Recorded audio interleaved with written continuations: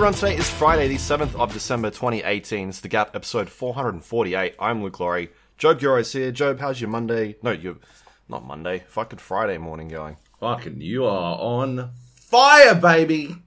Yeah, that's because it's early in the morning, and I don't know what is going on.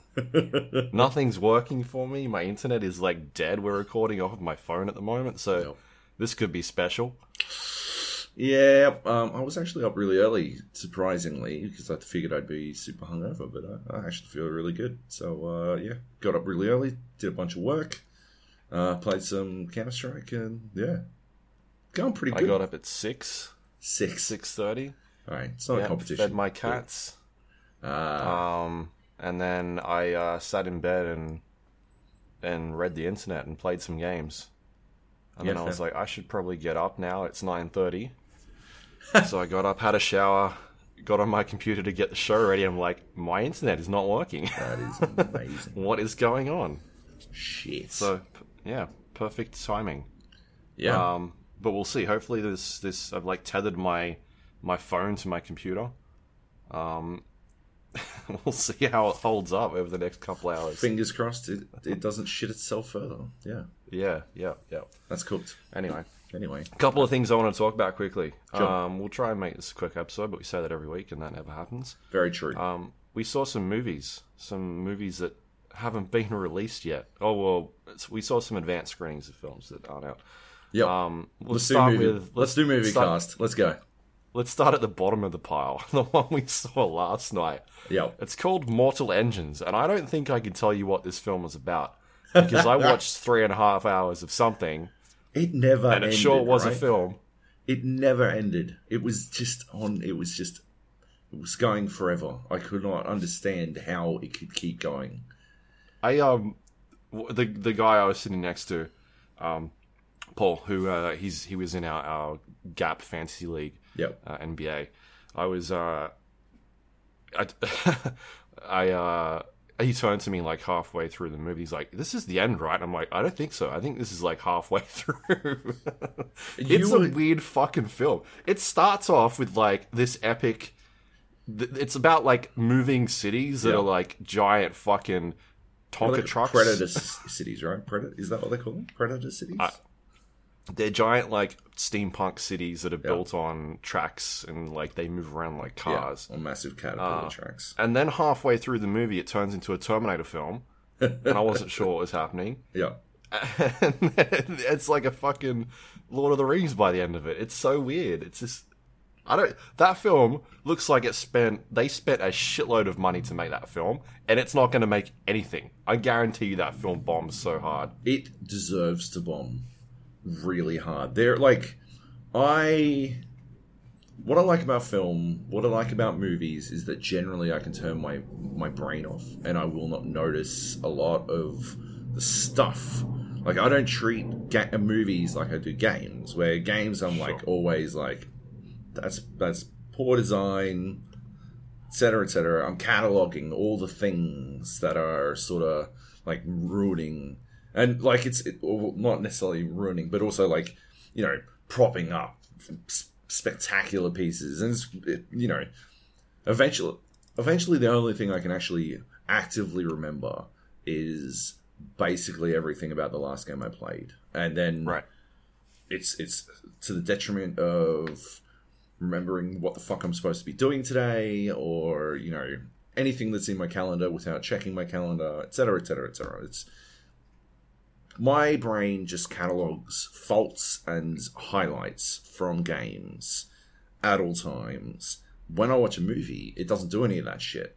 I just watch a movie and I just either enjoy the experience or I do not enjoy the experience. And it's not like I'm sitting there going, this is why I didn't like it, etc., etc. And so I will often like a movie, a popcorn film, just a shitty fucking blockbuster, a whatever, a 5 out of 10. I'll be like, yeah, I liked it. And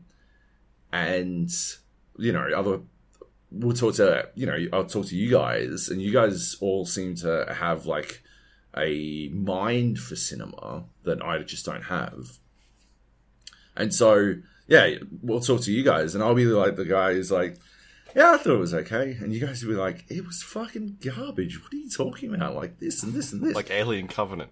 Yes, exactly. Like I was like, there are some excessively dumb shit in that film, but I didn't hate it.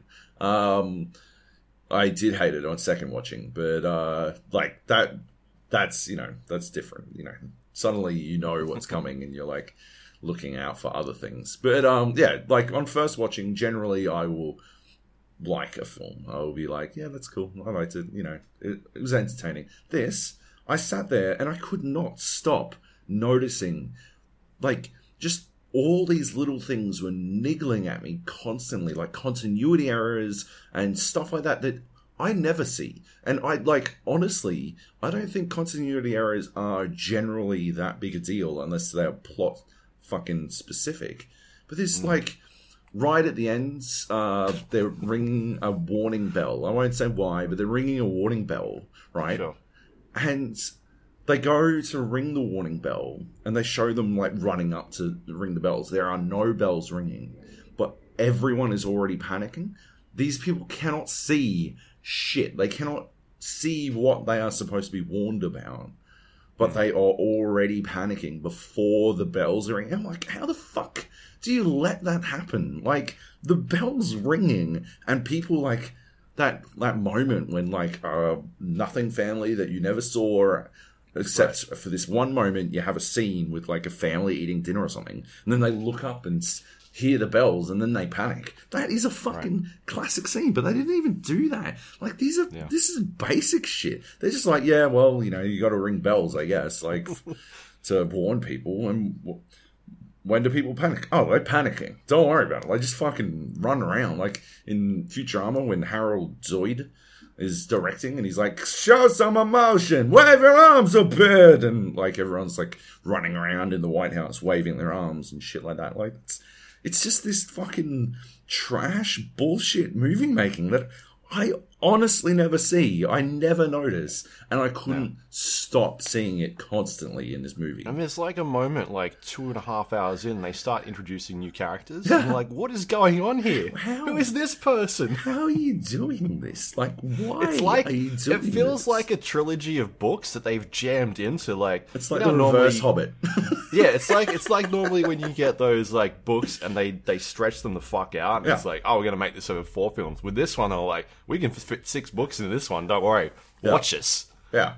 Yeah, 100%. Like, yeah, it's the reverse Hobbit. Like, there is way too much shit packed into this tiny space of time. So they never have any time, like, let any fucking moments land or, like, anything make general sense because they're too busy trying to cram in the next thing. Oh, and now the Terminator's here. Oh, now the fucking, this chick's here and she's got wonky eyelashes or whatever the fuck was going on with her face.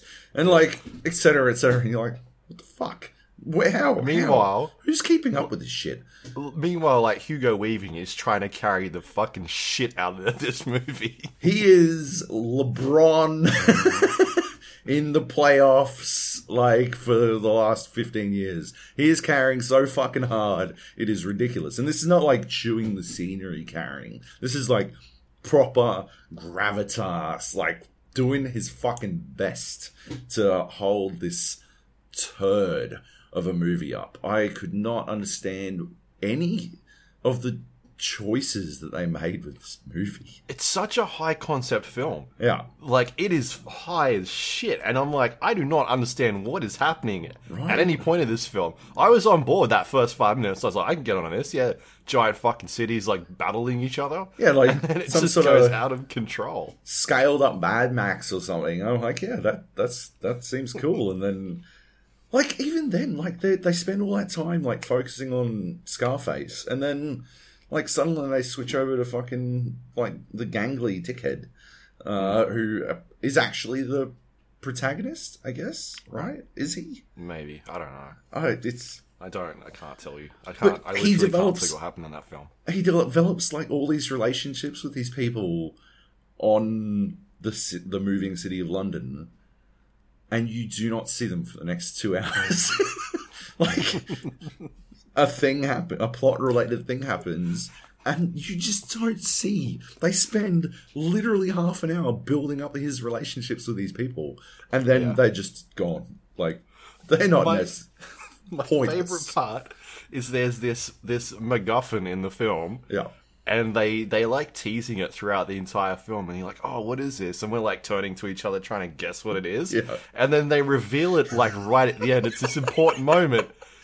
And it means absolutely nothing. I think like half the fucking cinema burst out laughing because we were like, what the fuck is going on here? And the other half was groaning. That is not how you fucking play that shit. Like, oh crap. Because it's supposed to play off like as this big reveal, and everyone's like, okay, what does that mean? Right? Like, and yeah, like they crammed so much in that, like, if they'd taken the time, right, they might have actually been able to, like, eke that out, like, sort of hint at it throughout but instead it's just this moment where she's like looking at a wall, right? When it clicks in her head, she's literally staring at a fucking wall.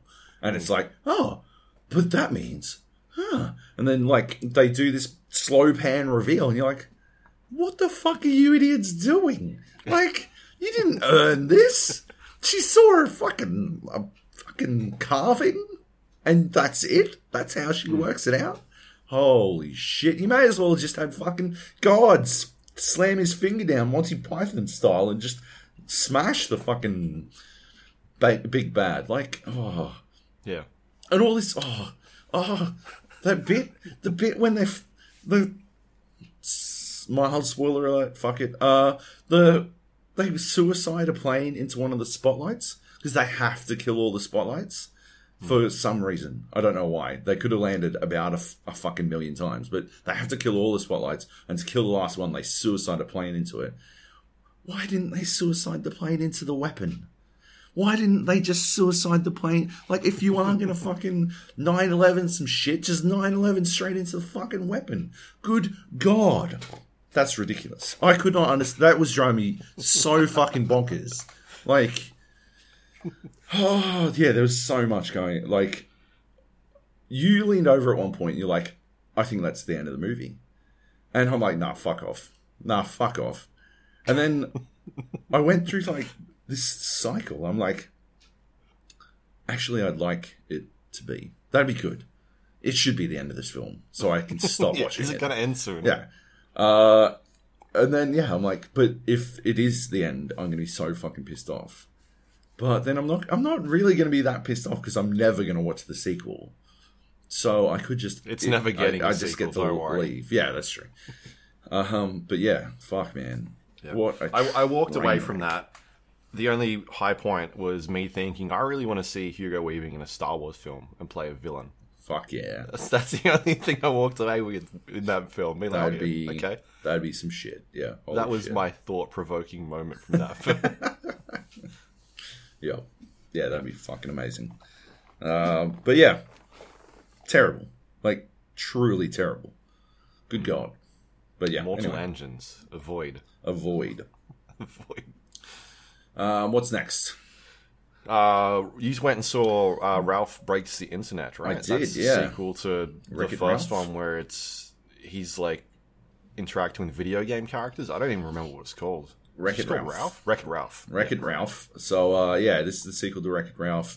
And basically so it's John C. Reilly as Ralph and Sarah Silverman as... Oh, what's her name? Vanellope? Yeah. Vanellope. Yeah. Like vanilla, but she's in a candy game. Sure.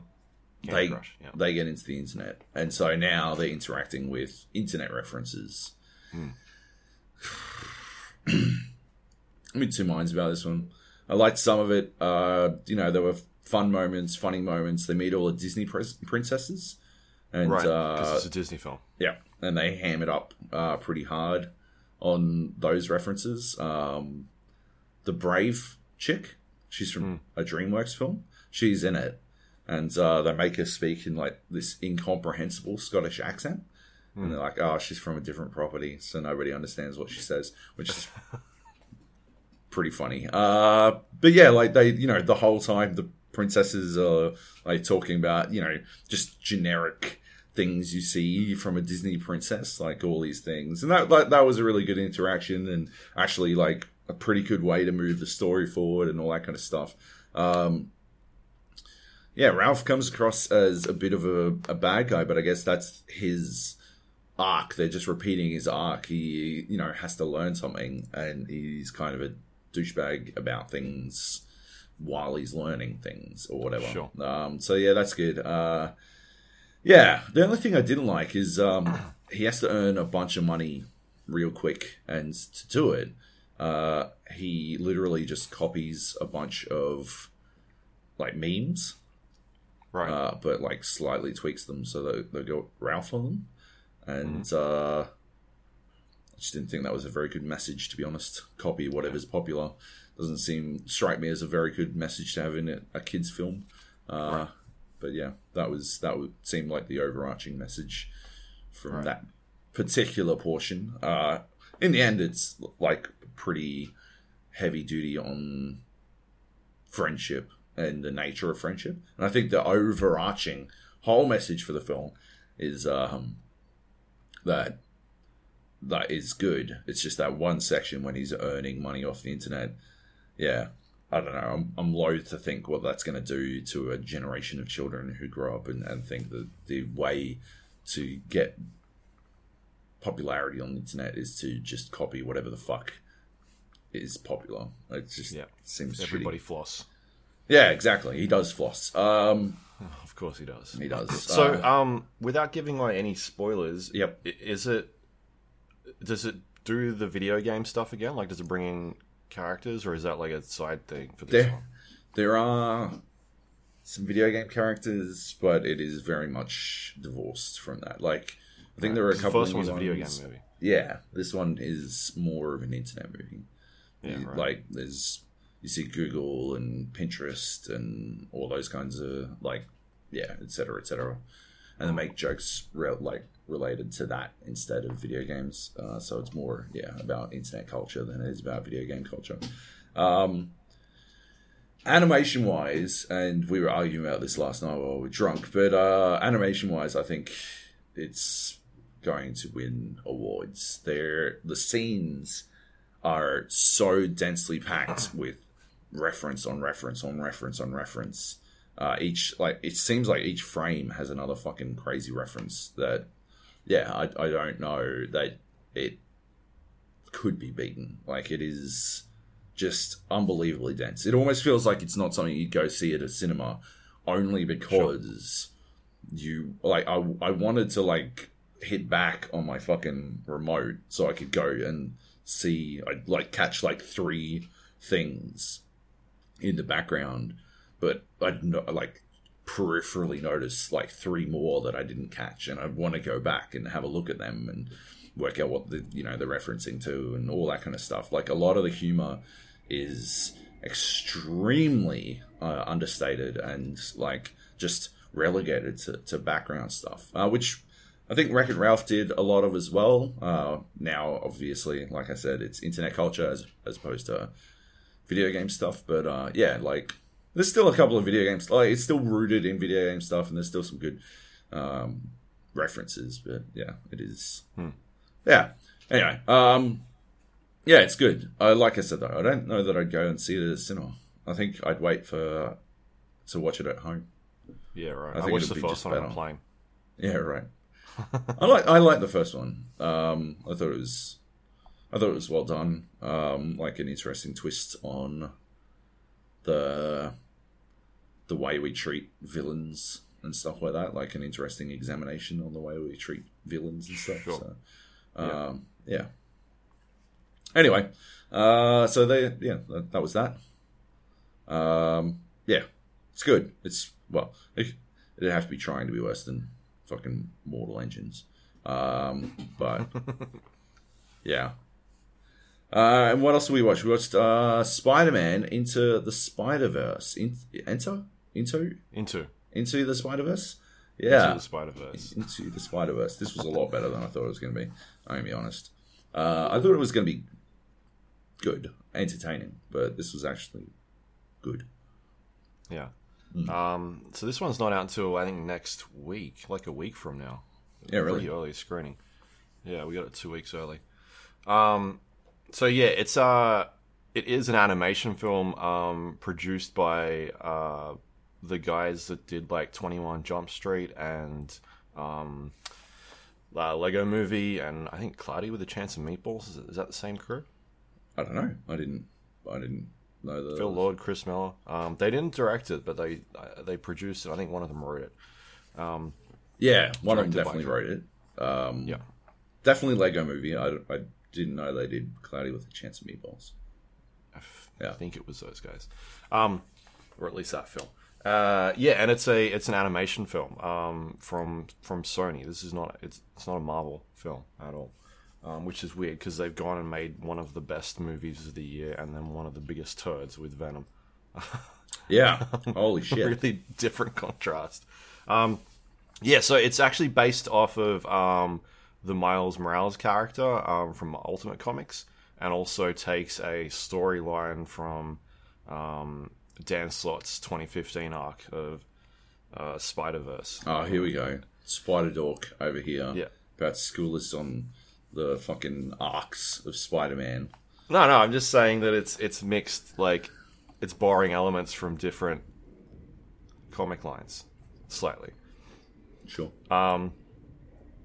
Yeah, because the idea was, I guess, in the Miles character in the Ultimate Comics is not actually attached to the same universe as the normal Peter Parker that we know from Spider-Man. And what this is trying to do is basically bring in all those characters, which is something they did in the comics a couple of years back. Yeah, man, and it's an origin story for Miles Morales Spider-Man and not Peter Parker. Peter Parker is like a dude who's having, like, I guess, a midlife crisis in his universe. Yeah. And he comes along, and it's about all these spider people joining together and trying to save their dimensions or their universes, which is, yeah. I think the art style is amazing. I think it's going to definitely win an award for something. I haven't seen Ralph Breaks the Internet, but yeah, the way they do the art in that is, I think, phenomenal. I thought the blurring stuff was specifically distracting. Which blurring stuff? They did all this blurring stuff to try to, like, highlight the foreground and stuff. But I thought it was specifically distracting at times, like actually detracted from the film, which is not good in my opinion. Right. Yeah. I did generally enjoy the way that they blended comic book aesthetic with animated, like, cartoon, I guess. Yeah. By, like, having speech bubbles come up when people were thinking, or when loud noises were happening, and frames, like, sound. And yeah, the voice framed. Yeah, I thought, like, they did some really, really good stuff, and I think that like the way it blended the concept of the comic and the film itself, like, he very much existed in a world where, like, comics exist and tell us a very similar story, you know, and so, like, yeah, I thought it was interesting from a storytelling perspective as well. Like, they used it to tell the story as well. I just think Ralph is so dense. It's redonkulous. Yeah, right. The amount of I think my only complaint about Spider-Man is I don't think the villain was very good. I think there's other villains in that film that they do, like, good twists on. Yeah. Whereas in this one, it's just like they give that character some motivation, but otherwise it's pretty, like, nothing. They don't really dive into it too much. Whereas it's not as fleshed out as, like, the Miles character or the Peter Parker character, any of that stuff. There's some good Peter's Parker characters. Yeah. There's a lot of big actors in that film that I didn't realize were going to be in it, because we were like, there's one point I turned to you, and I'm like, is that person? You're like, yeah. I'm like, oh, fucking hell. Fair enough. Yep. And it's got one of the best stingers, one of the best after credits I've seen in a while. Yeah. That after credit thing was, like, laugh out loud funnier than anything I saw in Wreck-It Ralph. Yeah. That was fucking hilarious. It's definitely worth staying till after the credits or watching after the credits for that, because it was fucking funny. Yeah. Just, like, super self-aware as well. But that's the entire film. Like, I think that's what I was trying to say about, you know, the being aware that it is tied to comics in some way. Like, It was just super fucking self-aware of everything that people think about Spider-Man, people know about Spider-Man, like our preconceived notions and stuff like that, but also, like, the culture around him and stuff like that. And yeah, like, even I don't think it's spoilers to say there is a Stanley bit in it. But even that was, like, I thought that was done in a way that was self-referentially quite touching, you know? And, like, as a tribute to, obviously, you know, one of the greatest comic creators of all time. Like, yeah, I thought they did it really well, and they must have been a challenge considering the time frame. But yeah, like, it spoke to how well everything in the film was thought out and written. You know, it was everything sort of new to, like, it was new everything about the culture. It was very much a Spider fan film, you know, like a film for Spider fans. Yeah. Yeah. And they don't, like, well, they do tell, like, origin stories for, obviously, like, the Peter Parker Spider-Man. They do that in, like, 2 seconds. Like, the stuff that you know. And then they go into the bits, like, then they do, like, another 20 seconds of sort of what's happened past that. Yeah. And that's kind of the things that comic book readers would, like, some of that stuff is in there. Yeah. Like, I don't want to spoil it. But anyway, there's stuff in there that, like, if you've read the comics, you know that is, like, proper storyline stuff. And I think the interesting thing they did with it was they've like, kind of tied it to, like, the Sam Raimi universe as well. Yeah. Like, they borrowed elements from the Sam Raimi Spider-Man. Yeah. And then, like, the current stuff, like, seems like they've just grabbed everything. Yeah, but that's what I'm talking about, right? Like, everything that exists in the Spider-Man universe or realm sort of exists in this one super fucking layered Spider-Man film. Like, it's not just for newcomers to Spider-Man or, like, for comic book movie fans. This is right. Like, that's the other thing. Like, it's super,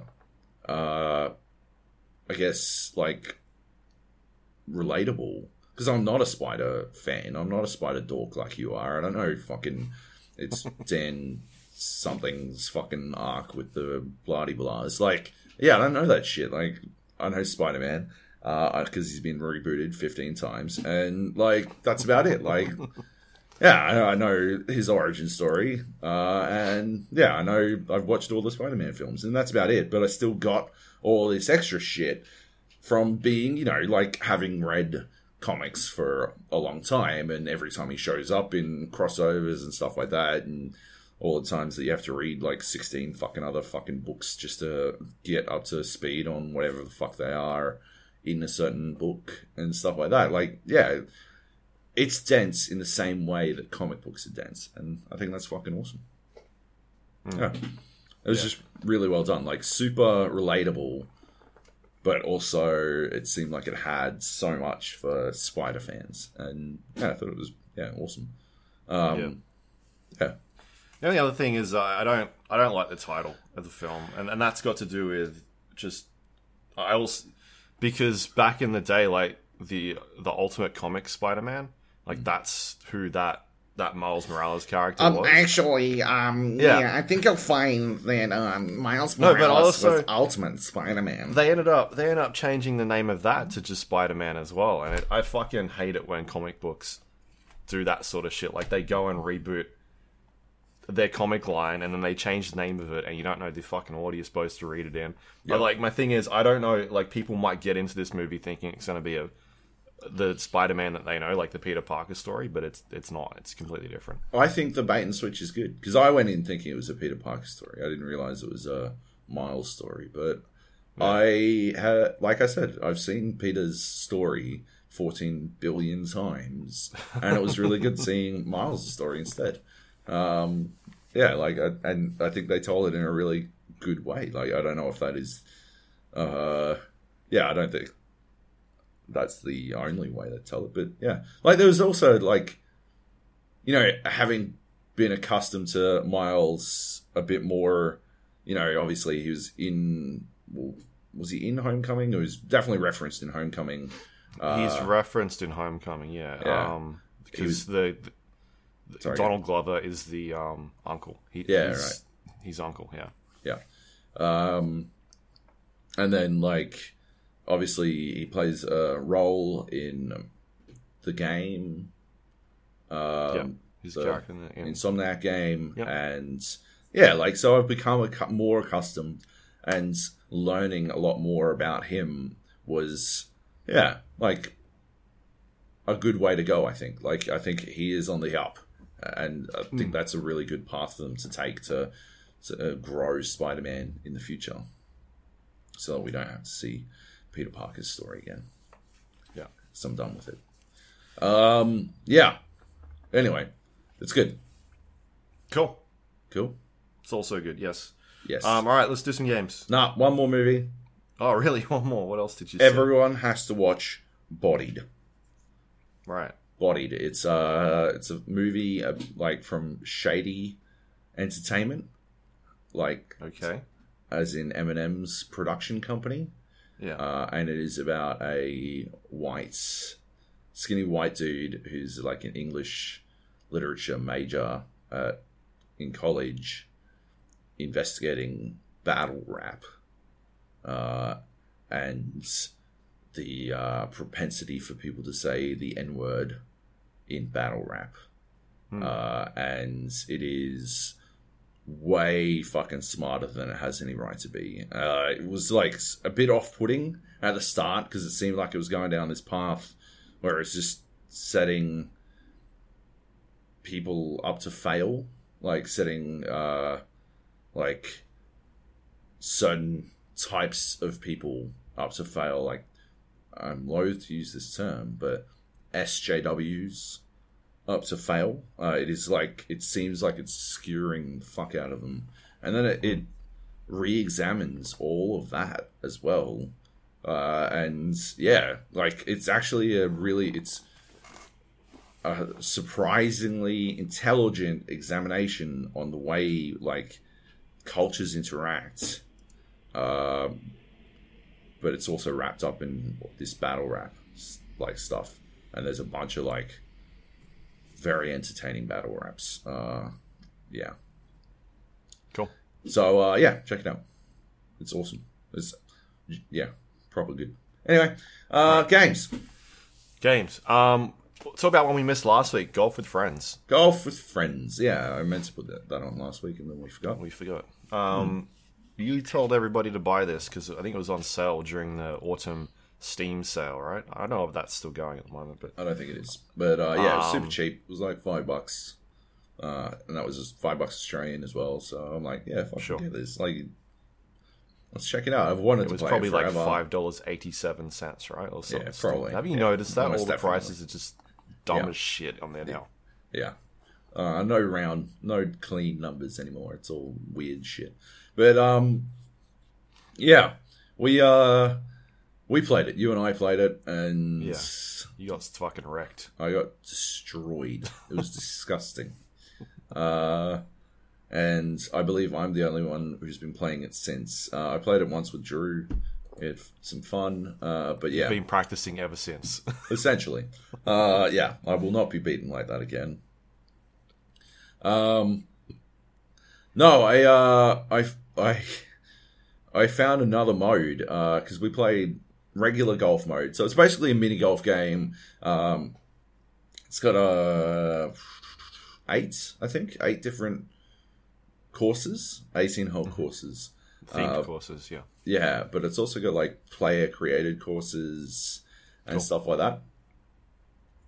It is mini golf, so it's it's less about long drives and stuff like that, and more about like calculating angles and banking in shots and avoiding pitfalls, and it's just that sort of like really entertaining sort of situation you find yourself in when you fuck up what should have been an easy shot and you miss, and like everything starts to fall apart. Like the further you get in the course, the more complicated the holes become, and so every fuck up costs you that much more, and you like the panic sets in, and you're like, oh god, I don't know how I'm gonna recover, and somehow you have to recover, and the game continues regardless.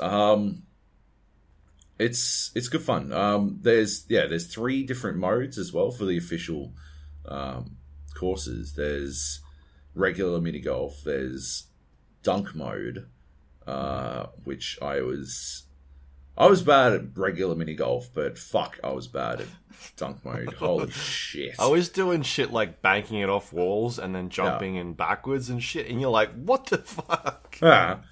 Meanwhile, I'm like, I would just like to get it in before my 12th shot. I will be like at the fucking hoop, like just short of the hoop, like just fucking hammering at this fucking basket, missing constantly, and I'm like, over and over and over again. And then like sometimes the ball lands too close to the fucking hoop, so there's physically no way for you to get it in unless you do some crazy bank shot like you did. And so I'm like, well, I don't know what I'm gonna do here. So I'd like inch it away, and that would cost me a shot, but I'd inch it away so that I could actually take another shot, and then it'd land in the exact same spot again. And I'd be like, well, I'm fucked. The third mode is hockey mode, which has a big hockey goal instead of a hole, and it's got a goalie that moves across at random. All right. It's you hit a puck instead of a ball, so it doesn't roll; it slides, and that one's pretty good. I'm pretty good at that one. You just you can definitely luck out in that one though. You can fuck it up and just get bone zoned. But it's good fun. Like some of the player created maps are really fucking good, and most of the actual maps are really well made as well. There are a couple of the end of the default one, the forest, that last hole where you're supposed to drop it onto that fucking treadmill and it shoots it across, like shoots the ball across and down that fucking ramp. I think they might have bitten off more than they can chew with that one, because it's all based on physics interactions. Like they're aiming for hardcore realistic physics in a essentially a fantasy world, and there are some interactions that just don't play out the way they should. So you like the 18th hole, you drop it onto this treadmill and it spits it across this giant gap really quickly, and then it has to like dodge a saw and a log, and then land in this like tube that spins down, and that's how you get to the actual play field where the hole is reachable. It's the only way to make it to the hole itself. But too often, like, it will bounce weirdly off the tube that runs down, the slide that runs down to it'll bounce weirdly. Like, it won't bounce the way it should bounce.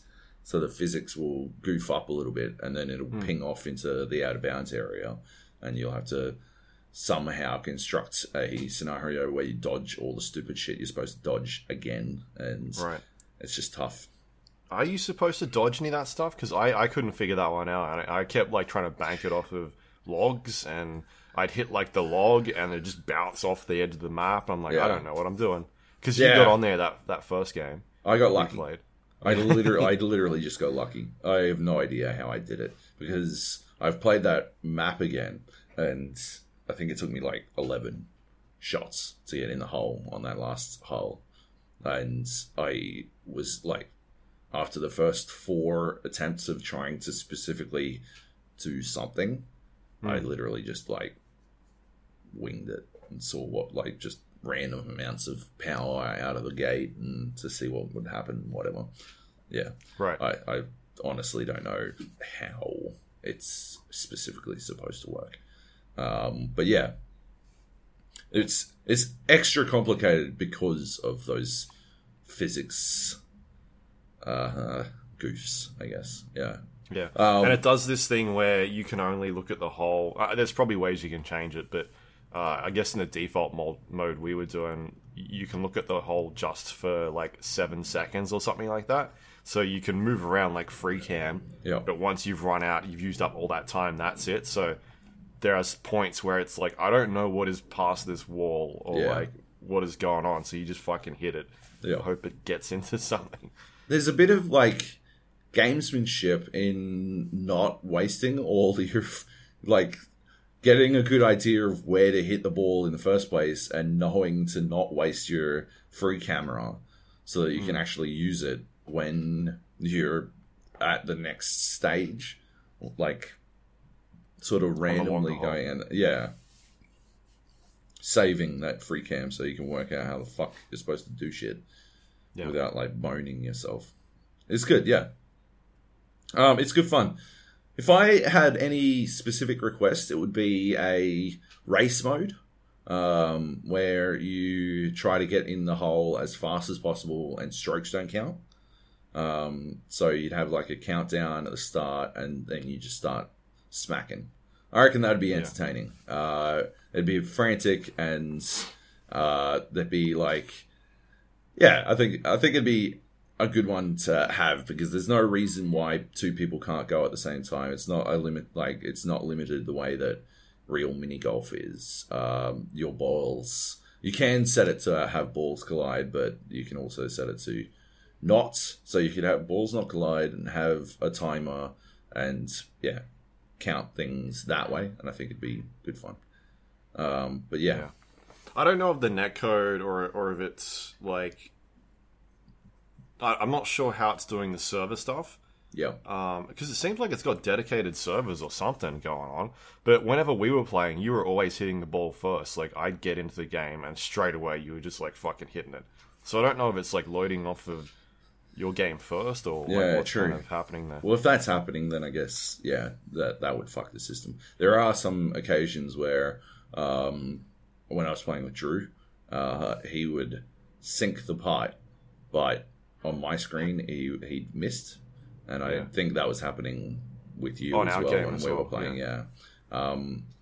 So if that is the case, then maybe it doesn't work. But I think you could probably like just wait until have a timer or have like a waiting for all players to load or something like that, and have a countdown and do it that way. And if you made it in, like, it could be technically independent as the time goes and still, like, work, I think. So, sure.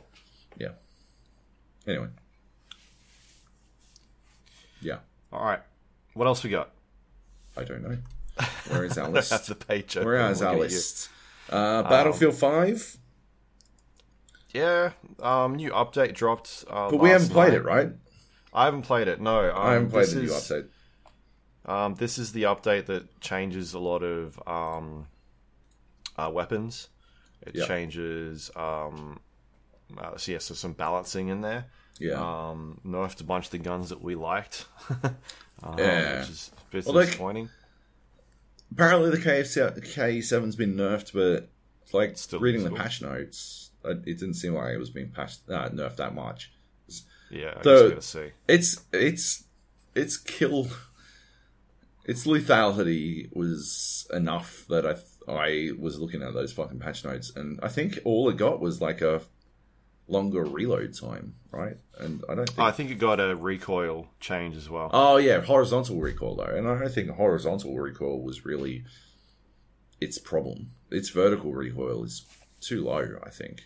Like, it's way too easy to control vertically. I don't think horizontal really winds up mattering all that much in a lot of the situations where the KE7 was unusually powerful, because it can outshoot the SMG, and once you're close, like, it can outshoot it in close quarters, and once you're all that close, like, horizontal doesn't matter as much as vertical, in my opinion, because vertical. I think maybe the spread or something. They must be doing something with that. Maybe it's maybe, I don't know. That's because that's the only thing I can think of that's like it would change.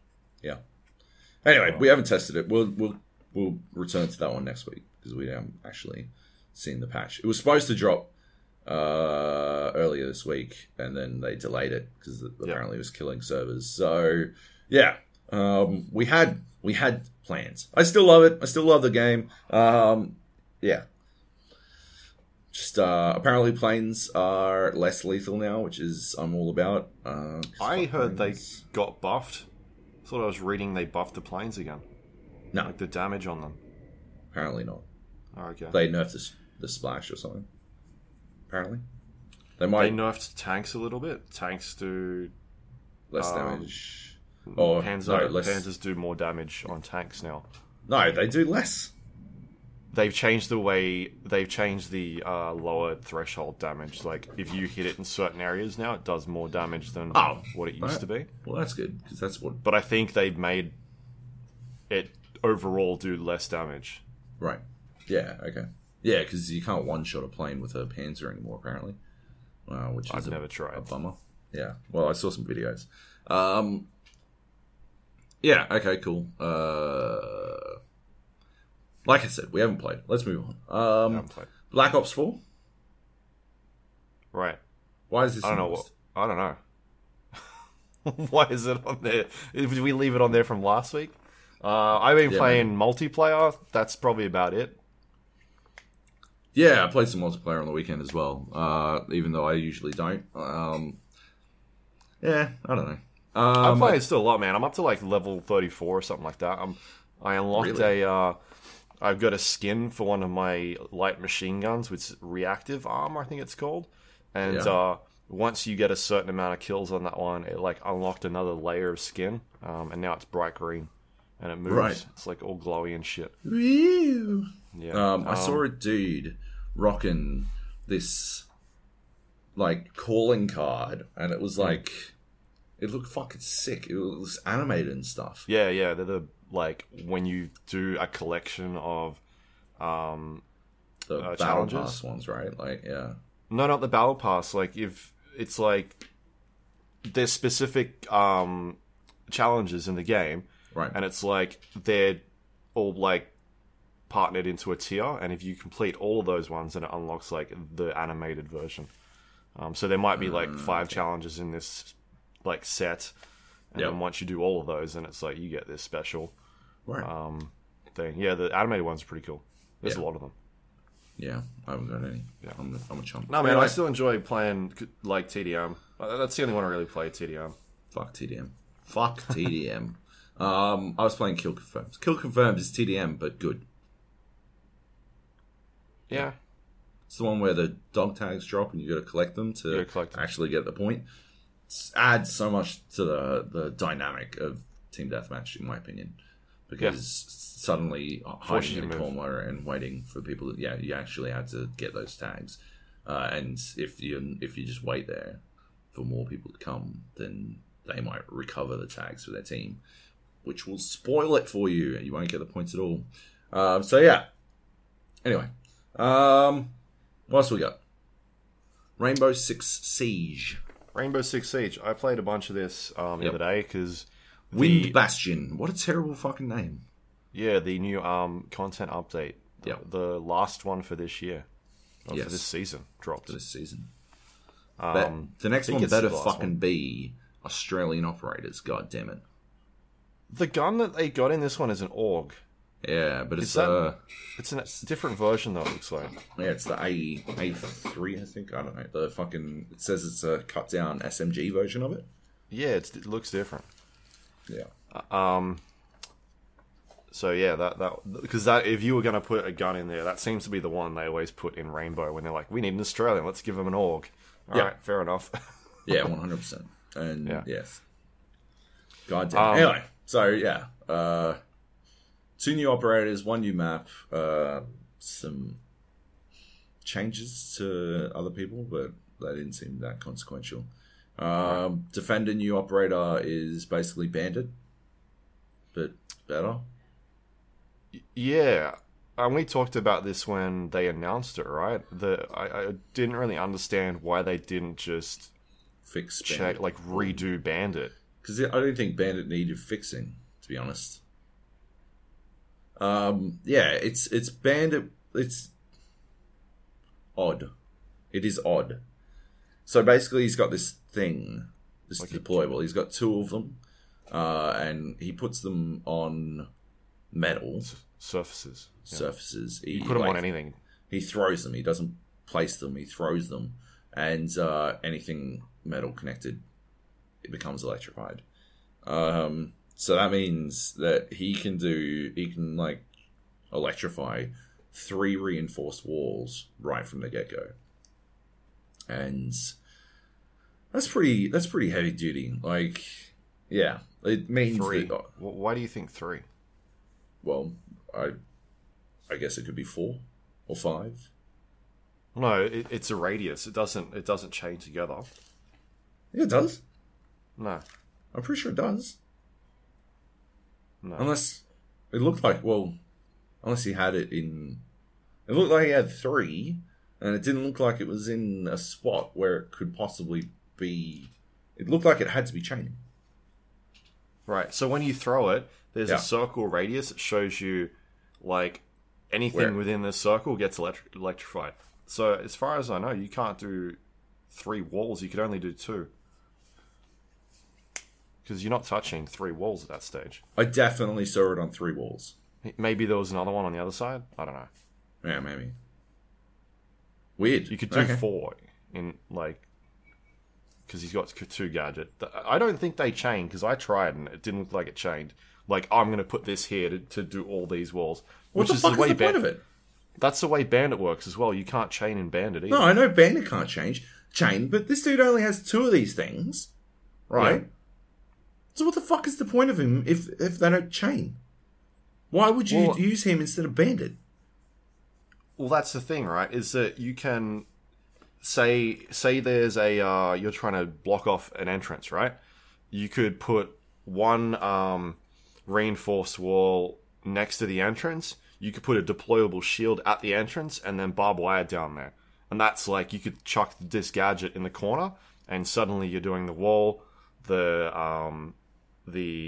barbed wire and the deployable shield are all electrified. So you can do a lot of stuff in a small area. But it's not going to chain across. And then all of a sudden... But he only has 2. This is my problem. He only has 2 of these fucking things. Yeah. That's not enough utility. That doesn't make sense to me. Because I think if you give him 3, it's too much stuff. And that's why I'm they should have just redone Bandit. It's just a weird way to implement it, I think. I don't know. Because you've got 2 operators that do exactly the same thing, except one of them can put them on roofs and shit now. Yeah. To electrify roof hatches or... Yeah. But I've seen people getting around that anyway, so it's I don't know. Whatever. How do people get around it?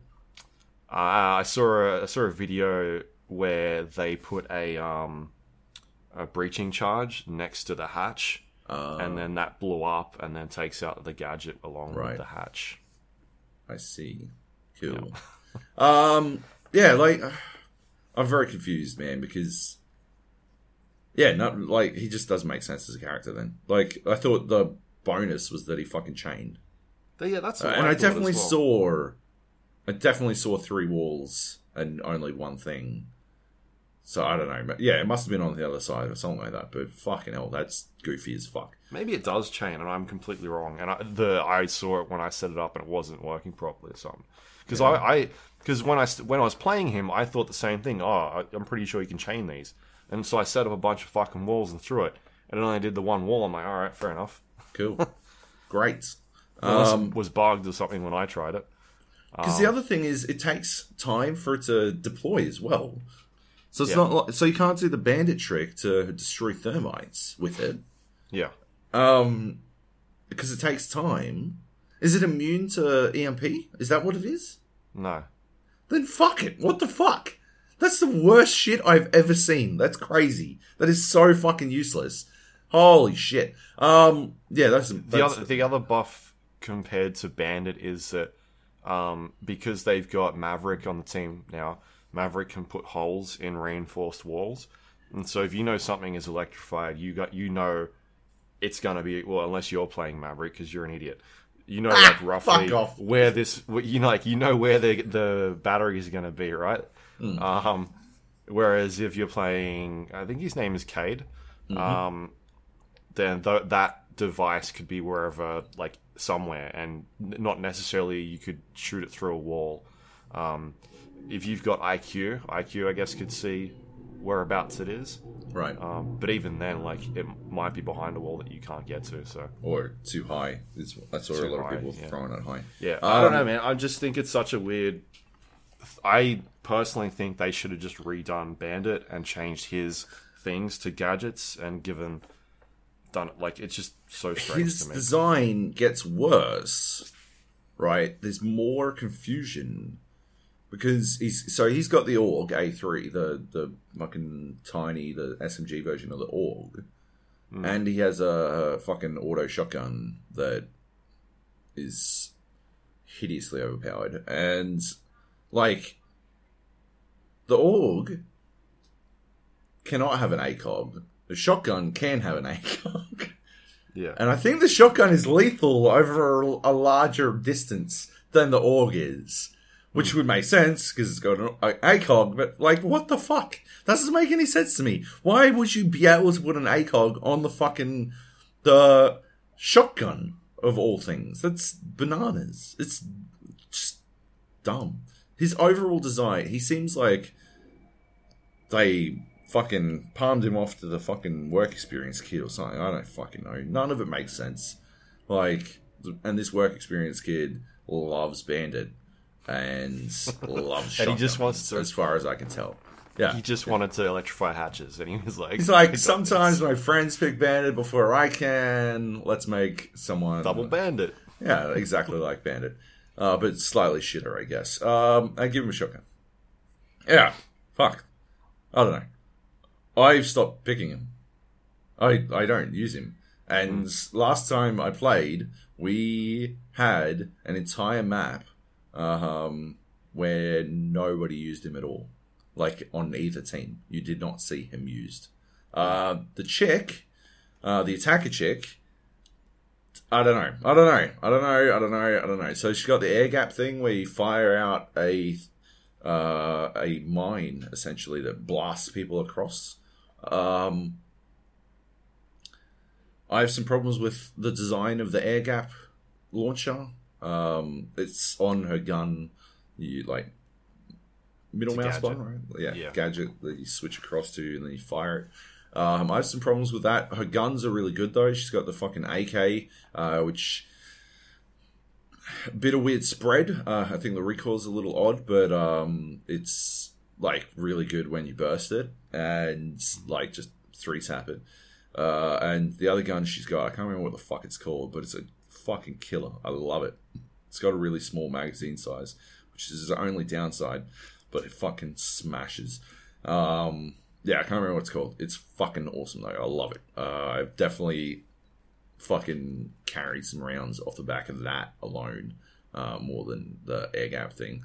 The problem with the air gap thing is when she aims it, there's a bright fucking yellow line, like a laser sight, that aims where it's going to go to, that anyone can see. Like, as an enemy, you can fucking see it. Like, I was able to see it as a dude camping the site, and I saw her fucking aim it in and fire it, and I just fucking, okay, cool. Well, I know where that is. Thanks. Like, I was able to track exactly where she was going to put it. It's completely pointless. It'd be like if that was how to put fucking legions down or something. Like, you had to aim this thing, and like, you've got like the problem. Not the problem. The trick with legion is that you've got like a 2-second window where you can very visibly see the legion, and you can still see it like when it's invisible because it's got an outline. But if you see it being deployed, you can shoot it and bingo bango, you can move on. This one, it's way more than 2 seconds unless you are as the what's her name? I don't remember. Is it like Nomad or something? Nomad. Yeah, if you're playing as Nomad, right? Unless you know exactly where you want to put this thing and you can fucking like quick scope that shit. Like the time that you are spending like presenting where the fuck you're sending this fucking thing is way too long. So you were saying, I think it was you or Nate, one of you were saying that it basically exists as like a defensive tool to prevent the retake. That was me, yeah. Yeah, that doesn't make any sense. That, like, as a design concept, you are banking on so many things going your way.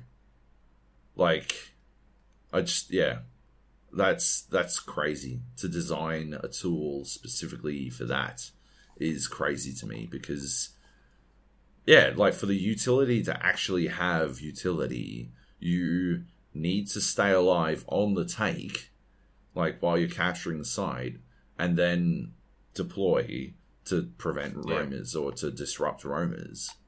That's insane. Like, yeah, Batman doesn't fucking plan that far ahead. Good God, like that's too many steps forward and counting on too many things to go right for her utility to exist in a way where she isn't just like not really bringing anything to the table. Like, I guess you were saying that you could put it outside the site while you're taking to prevent roamers from sneaking up behind you, right? Yeah, it's anti-roaming. That's the only reason I can see you using her. But why wouldn't you just claim all, right? That's what they do already. That's what pros do already, is they just claim all to prevent that. But they use a lot of that for,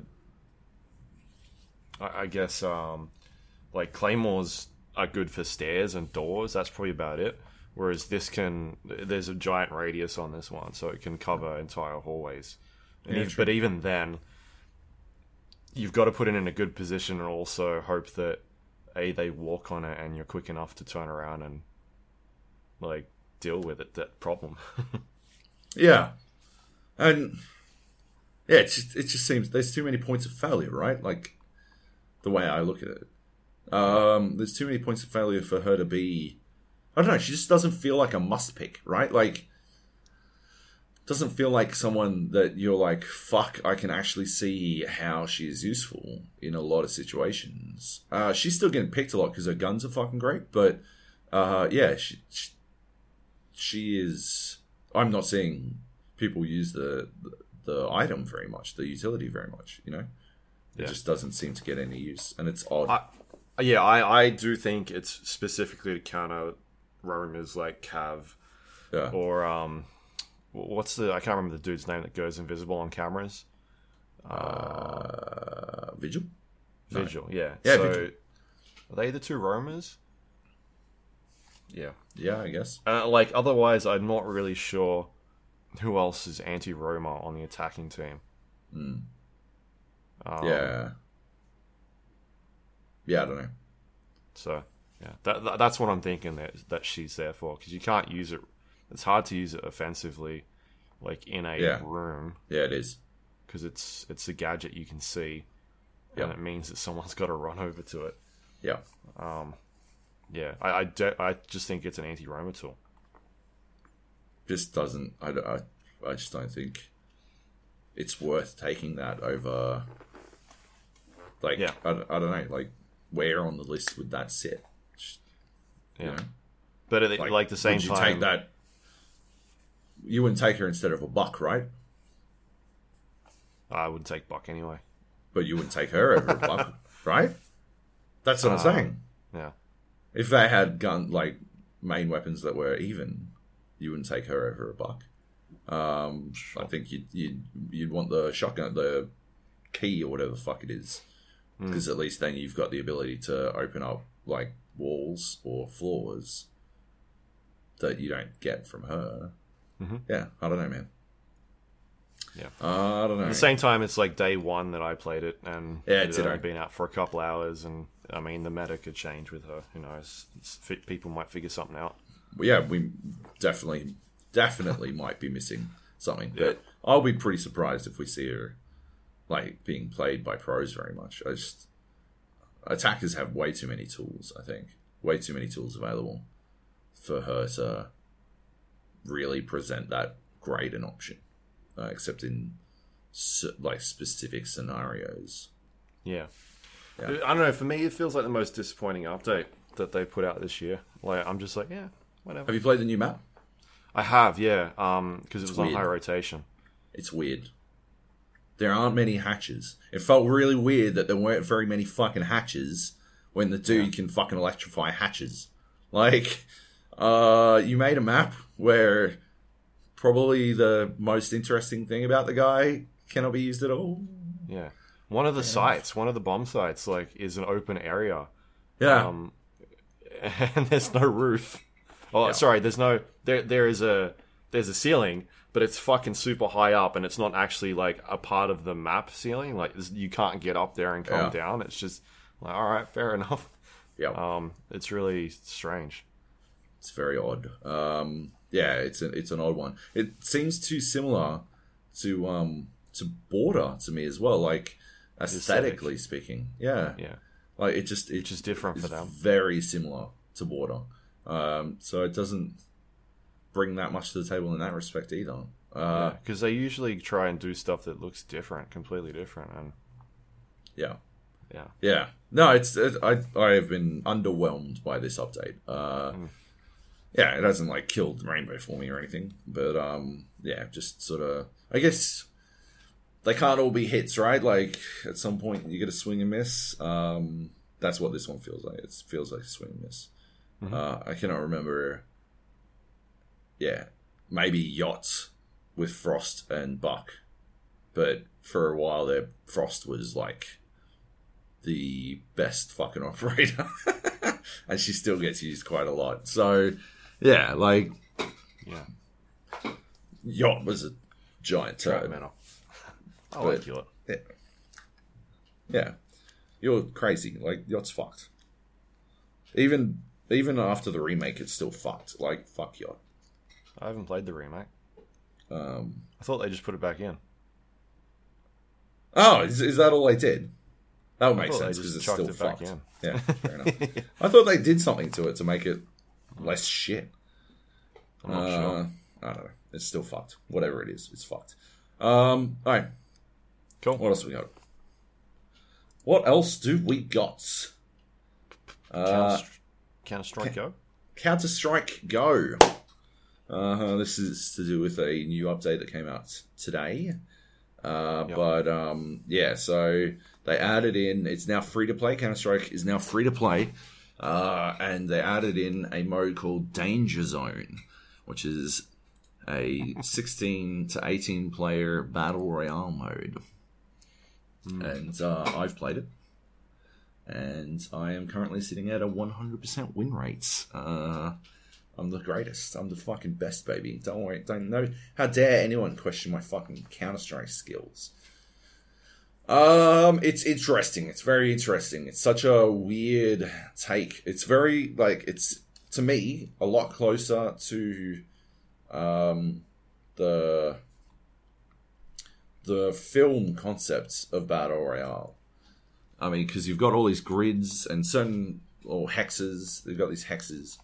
And these hexes, like, get bombed sometimes. And you can actually bring up a tablet and you can see where other people are on the map. Just the hex that they're in. You can't see exactly where they are, but like you can see that they're in a hex, or like not a specific person either. You can just see someone is in a hex.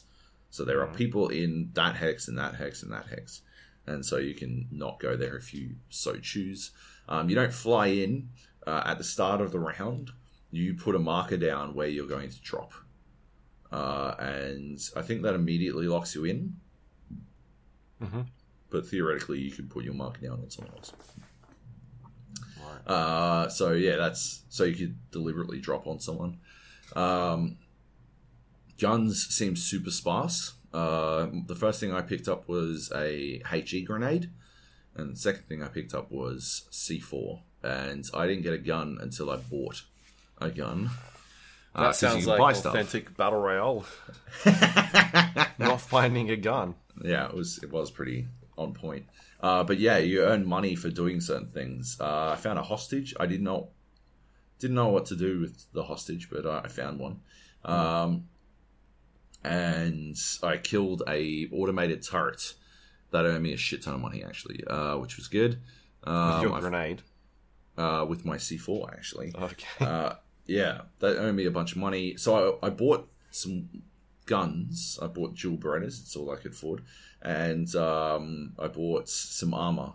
And that is another interesting thing that they do. It's physically brought in using these drones. And I believe you can shoot the drones down.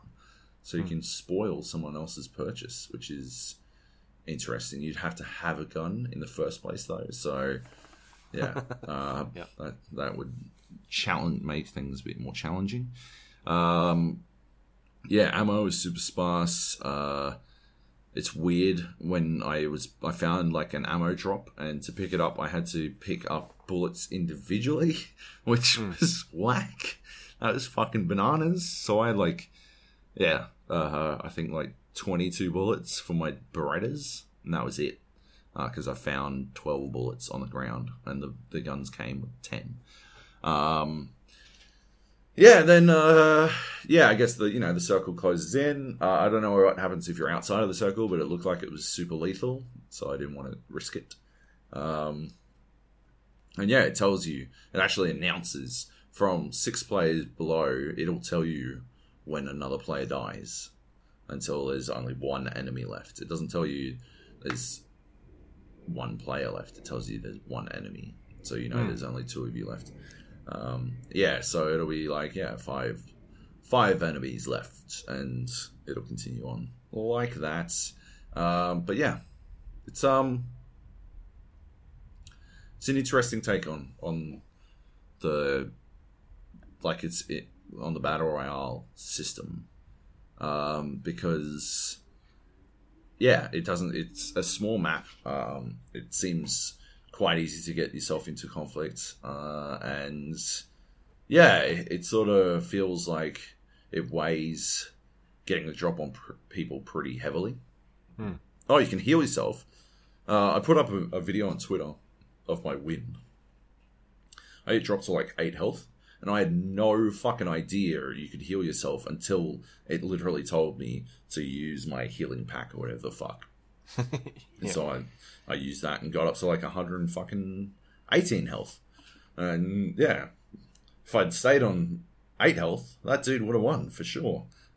I never saw how to buy health. I never saw a health item that I could pick up. I think I picked up an extra one off a dead person because I killed 2 people. Picked up a P90 with 11 bullets, which was utterly worthless. I don't know. It's weird. And I won my first game with a knife kill. He still had bullets too, so that's embarrassing. He got knifed to death while he was trying to shoot me. But I stabbed him, slash. And I got a crate out of it. All right. And it cost $3.50 to open the crate. Nope. I don't think so. This is why it's now free to play. Yep. So I'll probably sell that crate. Cool. But yeah, it's interesting. Do you know if everybody gets a crate or just the winner? Only the winner. Well, I was the only person who got a crate, so I don't know if it's only the winner, but yeah. No. Nah. Man, I don't know. It's going to be a no from me, dog. But the gun's fun. The game's fun. So yeah, it's definitely worth trying. Like checking out. I'd love to check it out in like trios. Squads. Yeah, trios. If you do squad, queue as a duo or a trio. That's how you get into the largest version of the game, which is 18 players. Up to 18 players. And if you go in as a solo, you are only put into 16-player games. Yeah. Yeah, I'd be interested to see how deep they decide to go into it, and if they start doing 100-player maps or something like that. I don't know that the game could do it, to be honest. It seems to me like it might be pushing its resources as it is. It doesn't seem very pretty to me. It's pretty like bland texture-wise. So it might be tough on the old server resources. Right. Is CSGO on Source 2 yet, or is it still on original Source? I honestly don't know. Yeah, but I think it's still Source. Rightio. So everyone's got that now that has Steam, because it's free. Exactly. Weird time to announce it. Very weird. Such a strange time. Well, I think they were supposed to launch it a couple of days ago, right? Because they were doing like a teaser, and then at some point they were like, got too busy with work. We'll have to get back to you tomorrow. I think that was yesterday. So yeah, I think they were supposed to announce it yesterday. They might have even been supposed to announce it the day before, like even further back. But yeah, I don't know. Yeah. Yep. All right. Ancient Bricks is on here. Is that from last week? It must be from last week. I played a little bit. Week. Yeah. Tell me about it while I whiz. It's so this is the game that you recommended after you told everybody to delete that other game, Bricks and Balls. Which this one is sort of similar, but not really. It's like takes a different take on where you fire a ball up into the air. You're trying to kill bricks because you don't like bricks. And the ball bounces back down, and you have a paddle that you have to hit the ball with, and it bounces back up top again. So it sort of like takes that classic old school type of formula of games where you had to like just destroy bricks, but this one throws in like power ups and different levels and whatnot at you. It's all right. I'm sort of enjoying it, but it's like, yeah, it's fine. It's not really doing it for me. You're crazy. It's awesome. Yeah, I think my issue is that that you use your thumb or your hand to control the paddle, and it seems to sometimes like lose track of.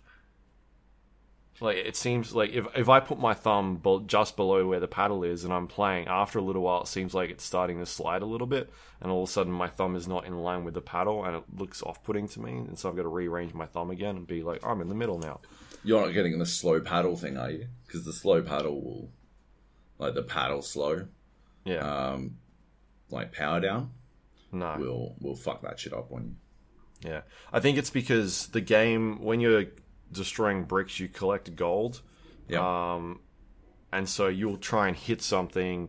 You'll try and hit the ball. The ball will go up in the air, and then maybe you've got to quickly go and get some gold that's on the other side of the screen. And when I'm doing that, like, it's just not keeping up enough, and so your thumb kind of gets a little bit out of line with the actual paddle, and that's the only bit that's really annoying me.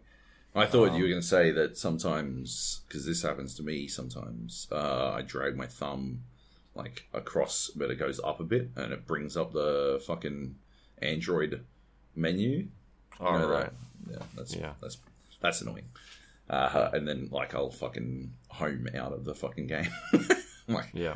Well, this is probably not going to go well for me. But yeah, no, I like it. I played a lot. Yep. A lot. It's definitely my new game that I'm playing a lot of. But yeah, cool. Yeah. Anyway, Just Cause 4. Just Cause 4 came out this week. And it needs to go back in. Hey! I don't know what that's supposed to mean. So yeah, I reviewed this game. I got it on Friday afternoon, I think, and the embargo was Monday night. So that was a quick turnaround on that one. And we talked about this a couple of weeks back when we played like a few hours, 3 or 4 hours of it at a preview session. So Just Cause 4 is set a couple of years after the events of 3. You are once again on a fictional island. It's called Solis, and you've discovered that your late father may have been working for the faction you've been combating over the last couple of games, the Black Hand.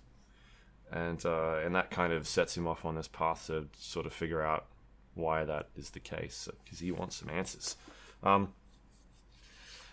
Yeah, man, I really liked Just Cause 3.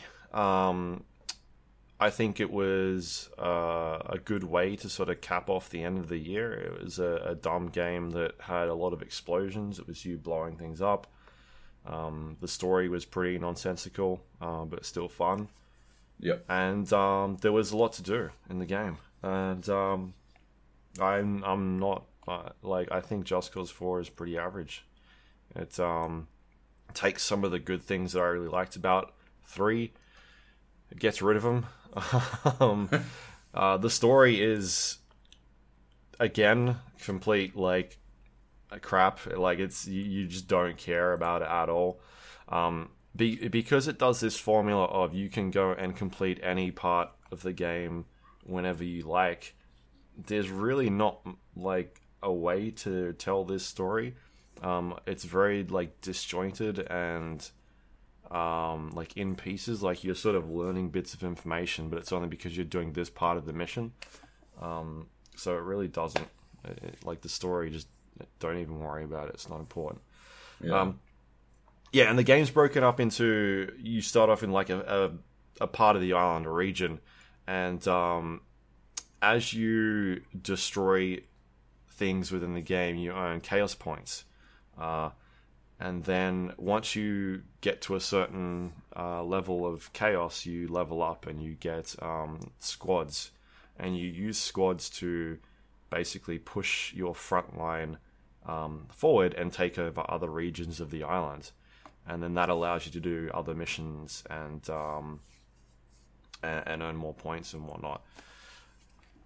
You also get squads by completing certain missions, and then you also sometimes will get squads by liberating certain parts of the island as well. So sometimes it might be you need 3 squads in order to take over this region. And the reason why that is the case is because the adjoining regions maybe have enemy forces in them, and so it's if you want to really take this one over, you're going to have to send 3 of your squads in there to set it free. But you can take this one over here, which you've got more of your front line attached to it. It's only going to cost you 1 point. So it kind of forces you or gets you to think about certain ways to approach some of these regions. You could spend a lot of points to go into this part, but if you go around the other way and sort of start joining all your front lines together, then you use less resources. And I think that was one of the biggest problems for me, is that as I started very early on, even in the game, I found it quite easy to just unlock a lot of these regions because I had just an abundance of squads on my my faction, a ridiculous amount. So that sort of feeds into the issue of there's no reason for you to earn chaos levels because I have all these squads that I'm not using anyway. So what's the point in me blowing things up? What they did in the last game was they had a progress bar, and it'd be hey, here's all the things you can destroy in this region, and it will basically show you you've got 3 of these things left to destroy, and you'd earn points, and then you'd use those points to get unlocks, and there was some sort of progression there. Whereas here, it's attached to the squad mechanic, But I never felt like I needed to use any of these squads because I've got so many of them. So why am I really blowing anything up in the first place? Like, the core point of the game is to blow shit up, and you're not giving me any reason to do that. Yeah. So, like, they took that entire mechanic out. That whole progression is completely removed from the game anymore. Because they've attached it to something that you don't really need anyway. So, that's just a big disconnect for me. Yep. The other thing they introduce, I guess, which is one of the big changes, is this like weather system. These weather events. The game is split up into 4 biomes. You've got like grasslands, forests, snow section, like it's called the Alpine, and a desert area. And each one of these areas have this extreme weather event. And we talked about it in our preview, which was the one we saw, the tornado. And basically, the Black Hand has found a way to control weather events, and the tornado sort of roams around the area and causes destruction. And it doesn't go into certain parts because the Black Hand have set up these wind cannons, and they're able to sort of manipulate this giant tornado in the world. And that tornado is one of the best parts of the game, because it sort of works really well in terms of blending a really cool mechanic with the physics systems that it's got in the game, and also like blowing shit up. Like, it destroys so much cool stuff, and you can also it looks cool. Like, to play around with that is a really cool part of the game. But then they've got all these other weather systems in there that are just so boring. Like a storm. There is an electrical storm, and that's it's not fun.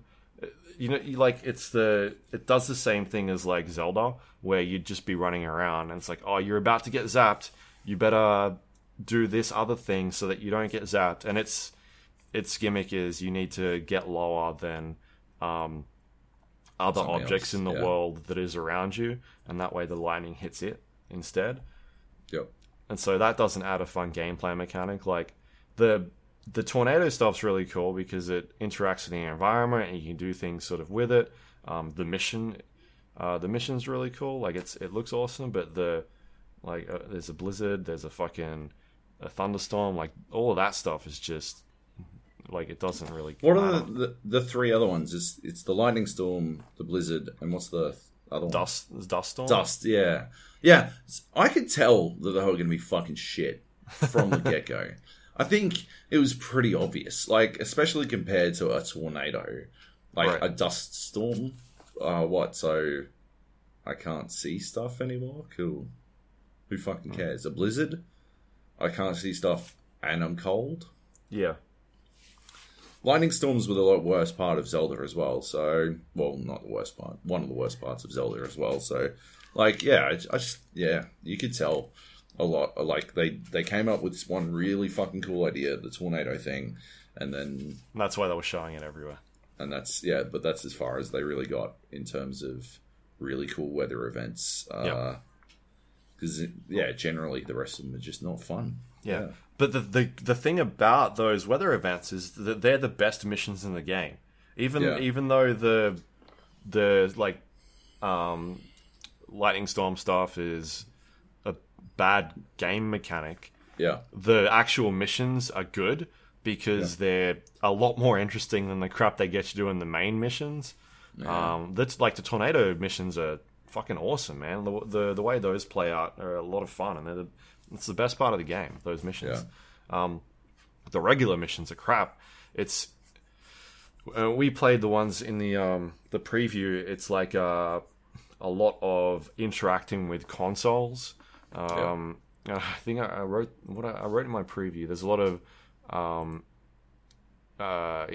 interacting with consoles, driving hackers to consoles, or blowing up generators because consoles don't work, something like that. But like, it's just very repetitive. You're always doing like at a console, opening it, or like defending a console, or driving a hacker to a console and defending the hacker while he uses the console, or blowing up generators because a door doesn't open, and you're just doing that constantly, all the time, and there's just no variety in any of the missions. And the way the game is supposed to work is you're doing these missions but blowing shit up. But because you're not given any reason to blow shit up anymore, you're just doing these terrible missions over and over again. So it just becomes no fun.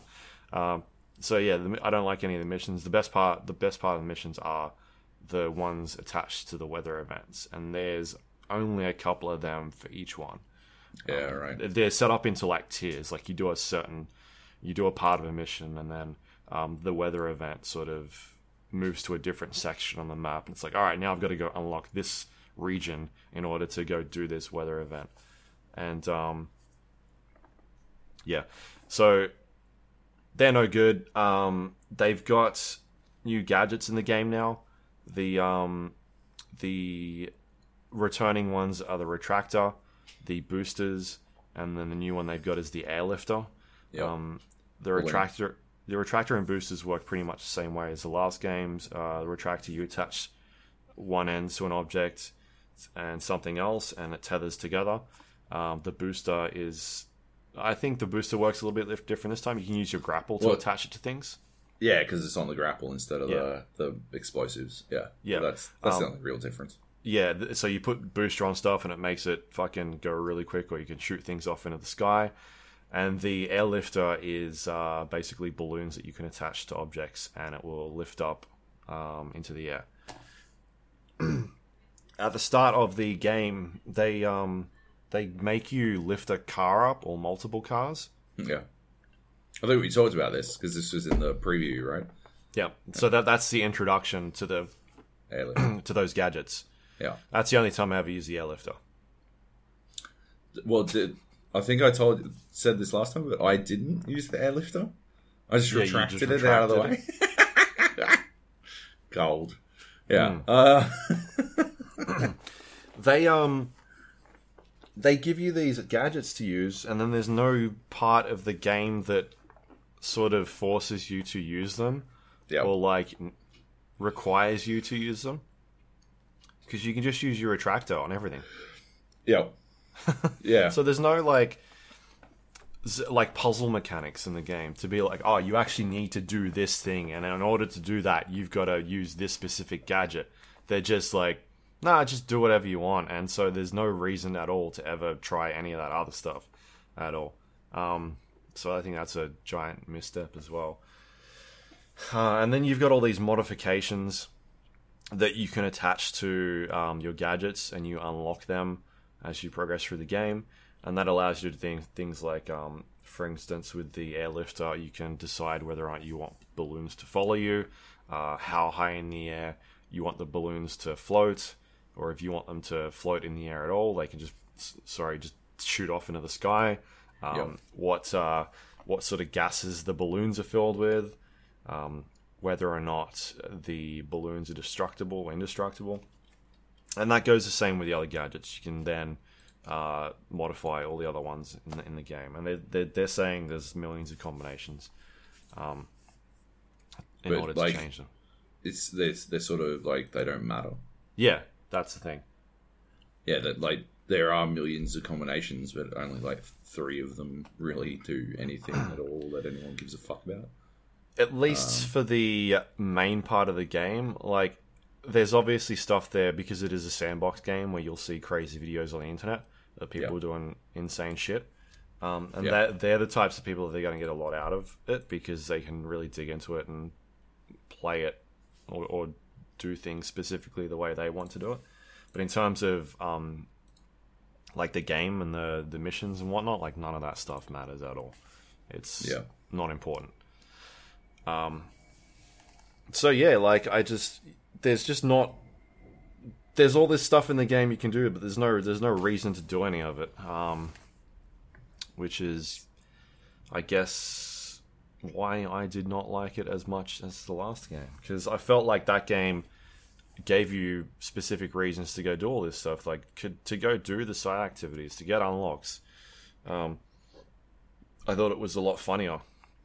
Yeah. It's not... This game has a couple of moments where I was like, yeah, that's pretty funny. But I felt like the last one was at least... The stuff they did with the propaganda speakers, thought that was done really well. Yeah. Where there's nothing like that in this game.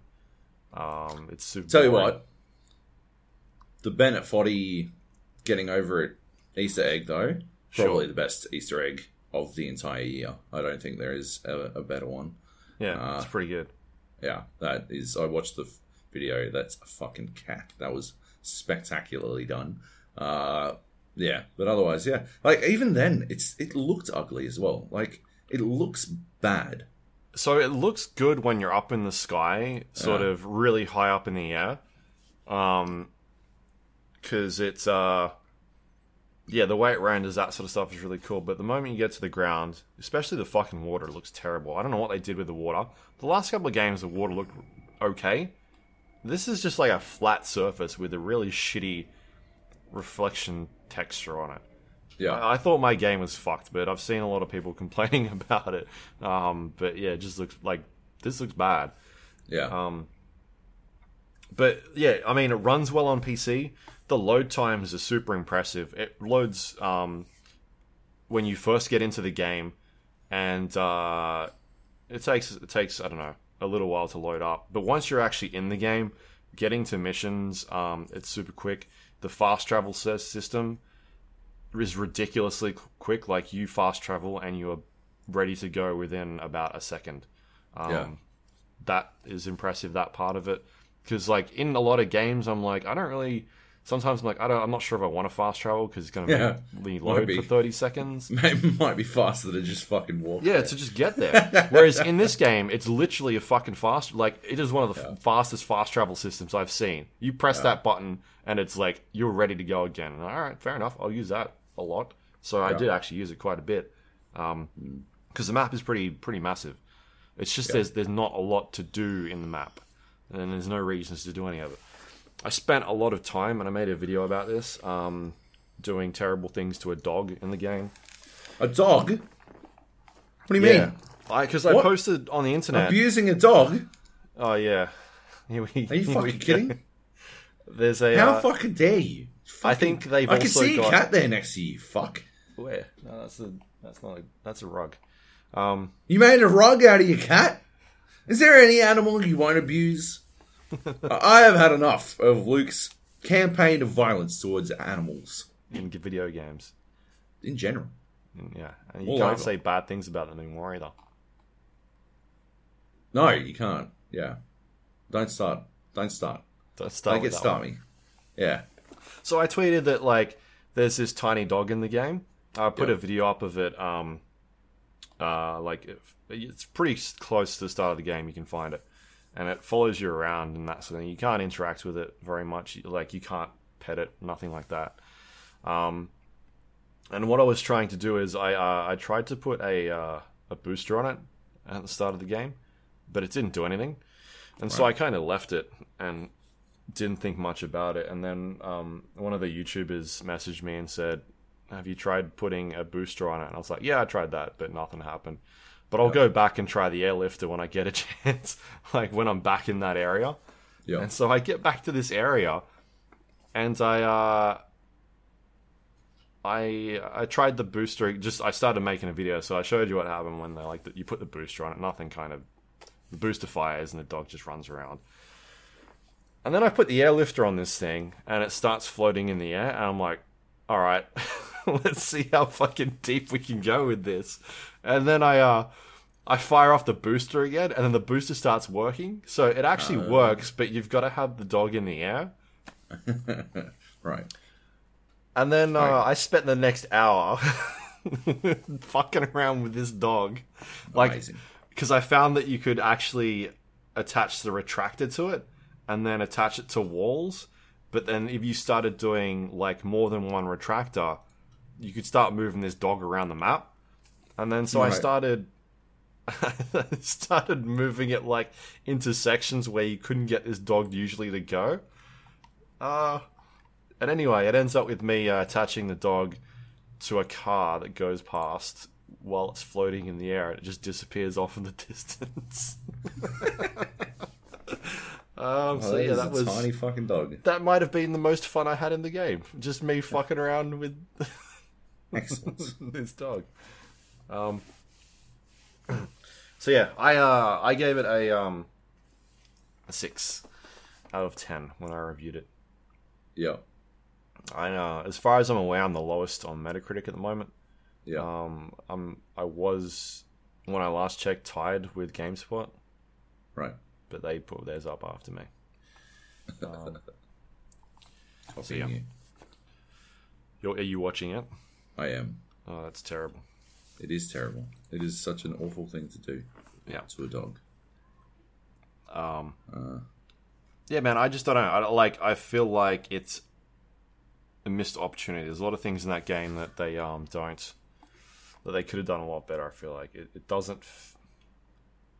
Like they didn't evolve that game enough for me. Yeah. They didn't do like the things they put in there were the modifications and like the weather system and whatnot, and that doesn't add a whole lot to it. And then the missions aren't very good. Like the physics stuff is still fun. Like it's cool to fuck around with the game and do all that sort of stuff. But there's no reason to do any of that anymore because they changed the progression system. So yeah. Anyway, I think it's maybe like if you liked the last game, maybe check it out when it's on sale. Because it's still a fun, like you have fun playing it, but yeah, it's just not that great. So yeah, bit disappointing for me because I was really looking forward to I know you were checking it out. Yeah. All right. Cool. Is that it? Yeah. How many fucking retractors can you attach to a single fucking dog, man? Out of control. I've got it like floating in the air at one stage, and it's like spinning around and shit. And I am losing my mind when this is happening. I am laughing way too much.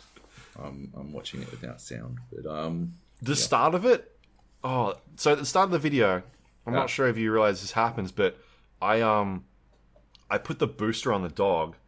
Yep. And it's like running around and whatnot. And I've accidentally got my grenade launcher out, and I hit escape. And I can't remember what I was doing. I don't know if I accidentally hit escape or something, but then I go to press resume, and I press resume and nothing happens, so I click it again. But then the game loads up, and then I fire my fucking grenade and kill the dog, and I'm like, oh shit. And then I press the booster, and it starts spinning around, and I'm like, oh yeah, okay, fair enough. So that's it. It was pretty harsh. Gold! Alright, what do we got for news? Epic Games launching a store to compete with Steam. Yes. Big news. It is pretty big. They're coming straight out of the gate, punching pretty fucking hard. Giving like creators a much larger percentage of a bigger share of the pie, straight up, which is good, obviously. Yep. Yeah. What is it? 22% they take, or is it they take 18%? I can't remember. I thought it was 12. 12. Oh, it is too. Yeah. I was getting all my eights, all the eights, and I got the 2. I was pretty close. Yeah, 12%. Which is fucking awesome. Yeah, I think Steam at the moment takes, is it between 22 and 30, depending on who you are. I think 30 is the baseline, and I think some of the bigger AAA publishers, they take about between 22 and 30%. Yep. Of the cut. Yeah, and they recently made some minor alterations where if you reach certain milestones, they'll take a smaller cut for every dollar you earn after that milestone. Yeah. But the milestone in question is $10 million, so it doesn't really apply to most people. It's mostly just to make sure the biggest publishers stay on Steam, I guess.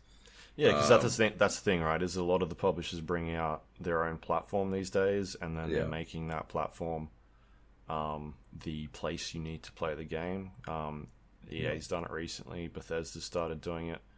They haven't taken away Bethesda games, but I guess Fallout 76 is one of them. Yeah, they didn't put it on Steam, and they should have, because Steam actually has a functioning friends system, and Bethesda Net does not. But yeah, Ubisoft still does both. Yeah. So that's good. What do you think about all this? I mean, when I load up my computer these days, I have to make sure Origin is open, Battle.net's open, Steam is open, and Uplay is open to make sure that anything that has to fucking do a quick patch can do that patch. Right. Which is it's mildly annoying, but I've also noticed that none of them seem particularly resource intensive. I think Steam might be the most resource intensive for me at the moment. Like, there was a portion of time where it had some sort of fucking bug where it was at like 100% hard drive use, right? Which was extremely annoying, and it was fucking up some of my because it was games. always downloading PUBG updates. Yeah, probably. Slow down, heat. Yeah, it's like I don't find them. Yeah, I think they're pretty small impact wise, so I don't think it's the worst thing to have them all. But I can see where like get a little bit annoying and shit. I can understand where people are coming from if they're getting dragged down by all the shit they have to have installed. I just don't think it's that big a deal, really. Right. For me. Yeah. Yeah, what do you think? Well, yeah, it's going to be interesting to see whether or not we start seeing some lower priced games now. Yeah. If they're taking less of a cut, or if they're just like, well, the publisher's just like, well, yeah, whatever. It just means we're getting more money out of it. We'll just get more money, yeah. More cash, baby. Yeah, that would make sense, I think. You know, like, why not? Like, just get more money. Why not?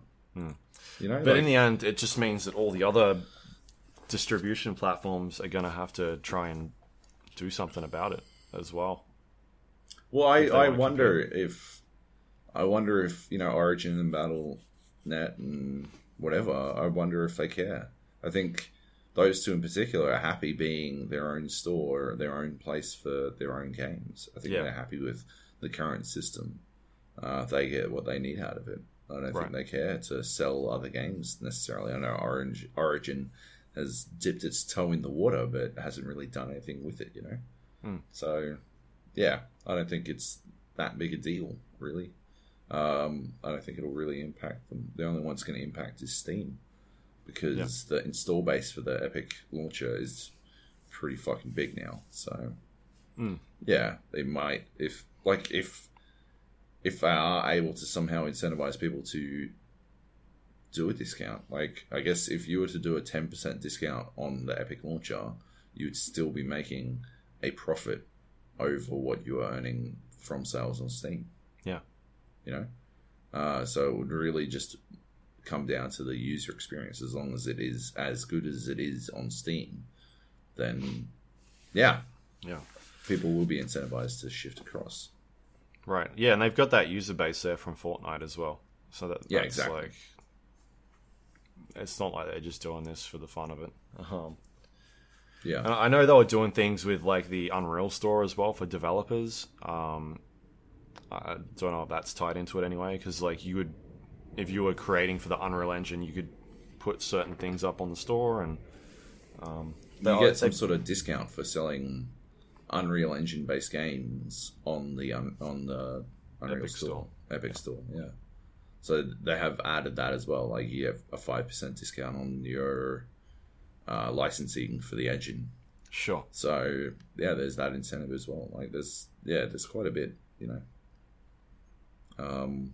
It's an interesting power move. Will be interesting to see how it rolls out. I mean, generally we try to find the cheapest version of a fucking game as it is, right? Provided that they have fixed the login system issues that they were having, because I said on Twitter this time last year, I was getting like a notification every single day that someone had attempted to log into my account. There is zero fucking chance. I can't even log in anymore. Yeah, I probably can't either. I haven't tried. Well, I tried it the other day. Right. Like a couple days ago, because I think everybody used to have the same fucking thing. And it's like, would you like to reset your password? I'm like, yes. And then it sends me an email, and then I go to reset my password, and it's like, this token does not work. And I'm like, cool, fair enough. So I can't reset my password. Excellent.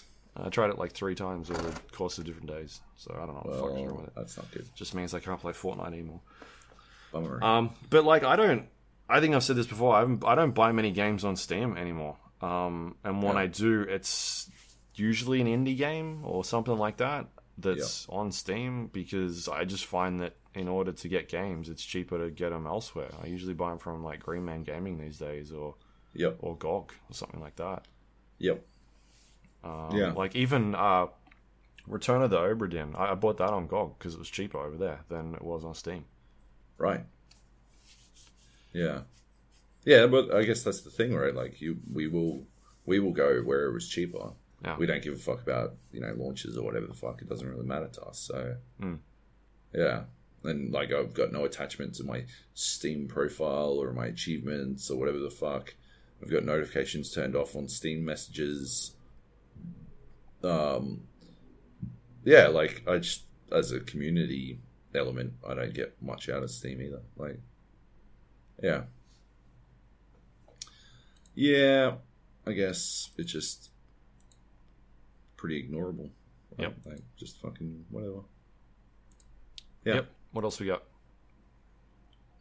Bethesda's continuing nightmare is what I wrote down here. Because they're just moving from one train wreck to the next.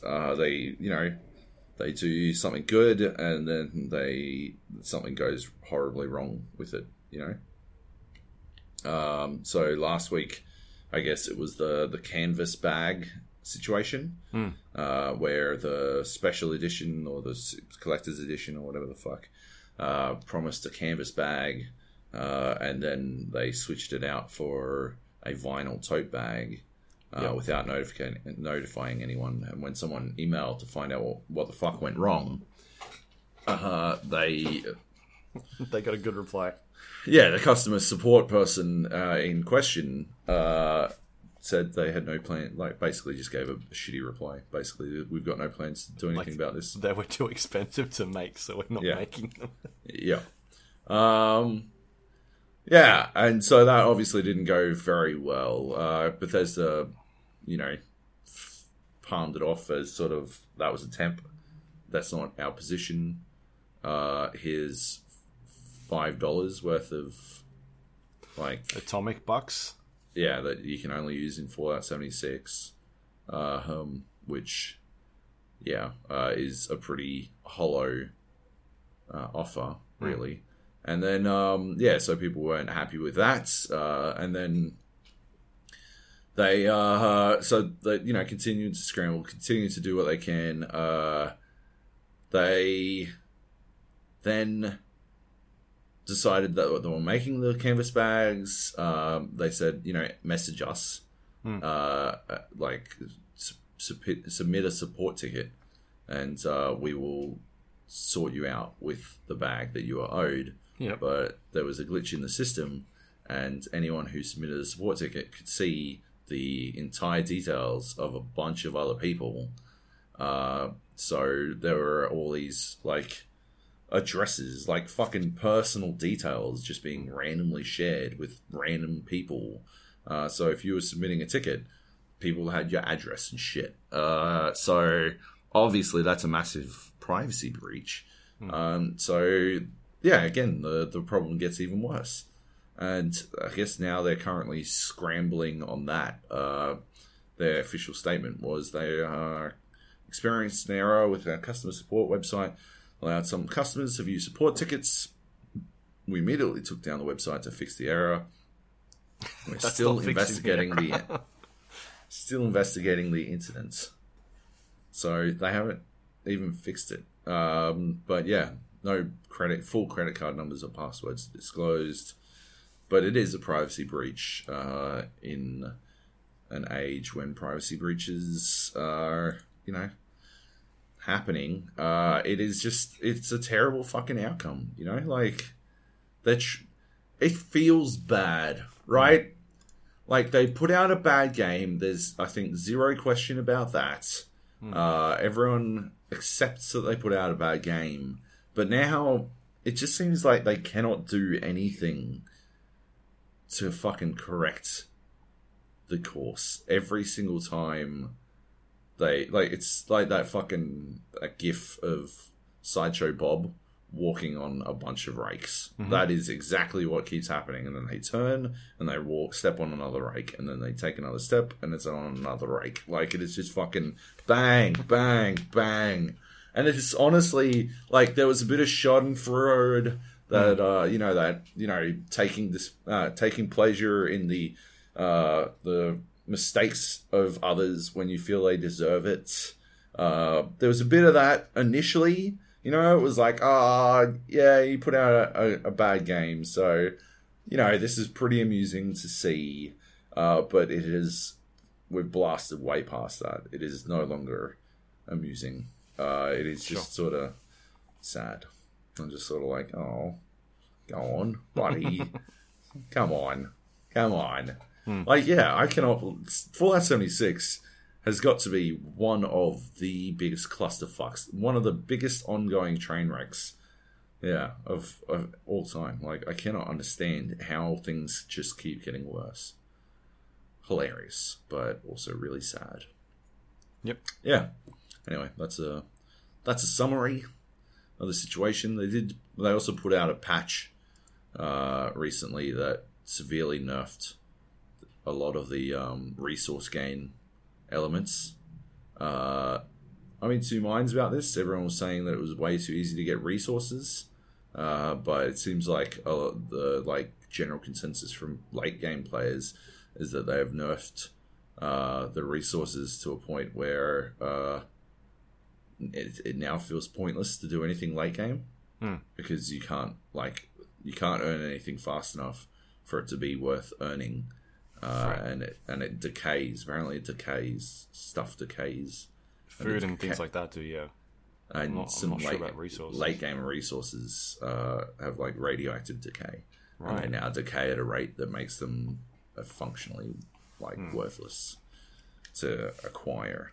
So yeah, it's an ongoing nightmare of balance that they're continuously trying to sort out. But right. Yep. Cool. Anyway, cool. What else is there? Artifact is already out of the top 25 on Steam. Right. You heard it here first, folks. I actually posted this on Twitter. I'll be extremely, happy to be the guy 2 years down the track saying, yeah, I said all this. I don't think I'm going to have to wait 2 years. I think people are fucking bailing on Artifact already. This one's like fucking... They're getting the fuck out. The people... I actually noticed something really interesting because I am staying up on Artifact news. I do want to make sure that I know enough about it that if Valve announces a $25 million fucking tournament, that I can sort of fucking cover it.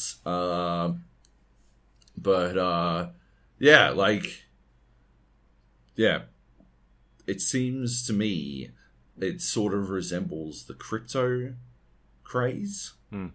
In that there are people who have invested money into artifacts who have now a specific monetary investment in making sure other people still find value in artifacts. So if we look at crypto, right, it's quite similar. People are like, Bitcoin totally still has value, but they are saying this because they have a bunch of Bitcoin that they desperately want to retain value. I have Bitcoin and I have Ethereum. They have not retained their value. But you'll notice that I never spent all my time trying to convince other people that Bitcoin has value. It's because I don't play that way, but I do believe that there is a run of a bunch of artifact players who are invested and like literally monetarily invested, who want the game to succeed now, not necessarily because they enjoy the game, but because they want to retain value in their investment. Sure. Anyone who bought Axe when it was $50, twice the price of the game, will want to retain the value of their cards. Mm-hmm. Axe is never going to be worth $50 again. But yeah, that's sort of the like situation. Really, is that like. Yeah, people want it to succeed. I think less now because it's a game that they enjoy, and more because if it fails, they are left with a bunch of worthless cards. The question for them is, when do they get out? Do they cut their losses? Is there some sunk cost fallacy going on? I mean, almost certainly there is, but like, yeah, how do they bail out at the right time? I don't think they know. Like, I think it's a tricky one. as the numbers drop for artifacts, I think it's going to be pretty interesting. I mean, there might be value in watching the market and jumping on cards when they're crashing. I think someone was charting. I haven't looked in a while, but someone was charting all the fucking card values, and they were nosediving last time I looked. That was 3 days ago. Right. Yeah. Like, if that's going to happen, yeah, you should probably get out when you can. I mean, if you still like the other thing is, right, if you sell all your cards, you can still play free draft and the other free free draft. You can't play free constructed, but you can still play free draft, right? Which is ostensibly the best part of the fucking game. So yeah, you may as well. Fuck it. So when you say top 25, you're meaning Steam charts, right? I do, yes. Okay, yeah. Why is that? Oh, because that's what I'm looking at now. I wasn't sure if you meant in terms of sales, or if you meant Steam charts. It is 29 right now. Yeah. It was 26. It was 26 when I put that fucking thing in. Yeah, but it's also off peak. It's at the moment. It's off peak for every other fucking thing as well, dude. It peaks today at 60,000, or is that peak all time? Let me check.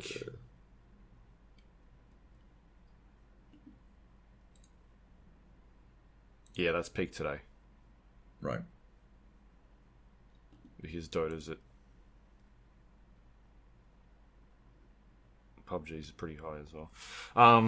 Yeah, man, I think they made the wrong game free to play today. They announced the wrong one. Right? Like, fuck. It's so strange. Time of Triumph is down $3 from what I sold it at. What's Axe at?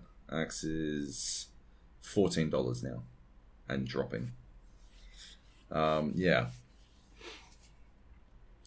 Yeah. Right. All right. Let's move on. What else we got here? So yesterday, Ubisoft was teasing a new Far Cry game. Yep. And it was going to be revealed at the Game Awards, which is on very shortly. Except for them, the game leaked ahead of time. It leaked. So we got box art, a name for it. It's called Far Cry New Dawn. This one's a bit tough to talk about because it is a direct sequel to Far Cry 5. And kind of what happens after the events of that game. Okay. So, if you don't want to know what happens, maybe pause the podcast for a little while. Skip forward a bit. Right. So yeah, it's set after the events of Far Cry 5, where, if you don't know, at the end of that game, you sort of don't win. And a nuclear bomb goes off and destroys Hope Country or Hope County? I can't remember. County. Yeah. Hope County. And so this one is going to be set after those events. It's called Far Cry New Dawn, and that's about all we know for the moment. They've dropped a teaser trailer, but until the Game Awards starts shortly, we won't really know much more about it. Yep. The box art is out. There's two people standing in front of somebody tied to a car. Don't really know whether or not they are protagonists or the antagonists of the game, or what's really going on. Generally, they have the antagonists on the front of their covers, the last couple, ranging from 3, 4, and 5. Primal had a skull, so I guess, maybe, dinosaurs. But this one, I had a theory that maybe it's a co-op game. They're focusing more on co-op, because Far Cry has always had co-op, but it's always been a bit shit. And that's something we've talked about in the past. So whether or not these two characters are actually the antagonists, or whether it's a game going to focus more on co-op, well, I guess we'll find out very, very soon. Yeah, it looks kind of psychedelic. Like, very, I guess, weird. Like, very, interpretive. Well, I guess the last game had that drug, right? The part of the game that I hated the most. So maybe the radiation has done something to it. Influences everything about it, or whatever it is. The image, the box art that got tweeted got removed by the copyright holder. They DMCA'd on Twitter. The dude who tweeted it. That's so dumb, man. Because it's everywhere now. What's the fucking point? Like, literally everyone's posting about it. Yeah. Oh, it's way too late to put that one back in the bag. But gold. I like, as long as it's got way better co-op system, I will 100% get in. And if it doesn't, I'll probably skip it, if I'm being honest. Because if it's just gonna be the same like place, same world, but with I guess different skin change or something. Yeah, aesthetic change. I don't care that much to check it out. Right. To be honest. Yeah. Like if it's gonna be functionally the same map, probably skip. But yeah, if it is a nuclear blasted open world with good co-op, then I will play it. Yeah. Unlike Fallout 76. We'll find out shortly. We will. Because the Game Awards are starting very soon. We were going to do a separate podcast while it was running, but it turns out you're going somewhere. So we're not going to get a chance to do that. I guess touching on that a little bit, we talked last week in the news, there was a rumor going around that Rocksteady were working on a game that might be announced, and they've come out since then and said that they are not going to be revealing it at the Game Awards, and it's also not a Superman game, so still doesn't mean Superman's not in it, I guess. That is true. Yeah. But the other thing, I guess, that is coming is the rumored Batman game, right? From WB Montreal. Yeah, the ones Court of Owls. Court of Owls, yeah. Is that still on the cards? Do we think that's going to get announced? I saw a post, but I don't know. Right. Well, I saw that that's a thing that's happening, but who knows? It fucking starts in 8 minutes. Starts shortly, yeah. We should wrap things up. We'll go through everything next week when they announce all the big stuff, but I'm interested to watch it. It should be good. Yeah, it should be interesting. Got any questions quickly? Or not? We do not. That's fine by me. We did have Drew jumped on to tell us, to point out that Mexico is actually accessible in Red Dead Redemption 2. People have glitched their way into the game space, which is pretty fucking huge and does sort of play into what we were saying last week. There's nothing there, No, there's nothing there yet, but it does sort of establish that they do have the space in the game world or for Red Dead Redemption 2, which means our theory that they might do a Red Dead Redemption 1 remake in that engine has a lot to it. I said it last week, but I'm still fucking in. I'm in on that. I will continue to hate Mexico as a portion of the game, but pretty interesting. All right, cool. That's wrap it up. Let's do it. Thanks for listening.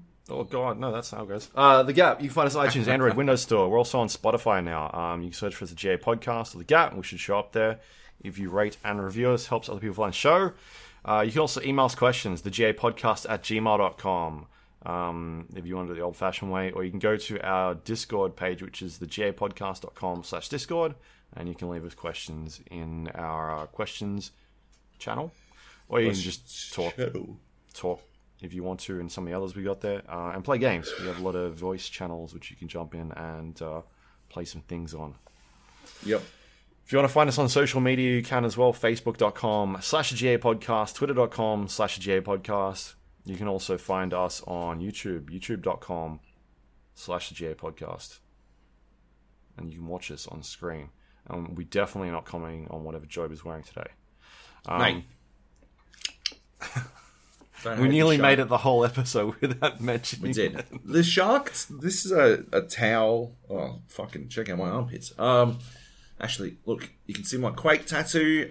Yeah. No, the shark towel hoodie concept. The hoodie poncho towel is the greatest thing of all time, and I cannot believe I only just discovered them. Little kids have had them for ages. Like, little kids get everything. Adult size towel hoodie. It's fucking spectacular. Right. It's so comfortable. I want to wear a poncho all the time, I think. Like, it'd be a cool nickname too. You could call me Poncho. Okay. Like, just start calling me Poncho. Radio Poncho. Cheers. You can go to our website, thegapodcast.com. It's got links to everything we just talked about, including past episodes of the show. And that is all thanks to our Patreon members. If you want to help support the show, go to patreon.com/GAPodcast. Thank you to everyone that does that every month. You're the best! Appreciated.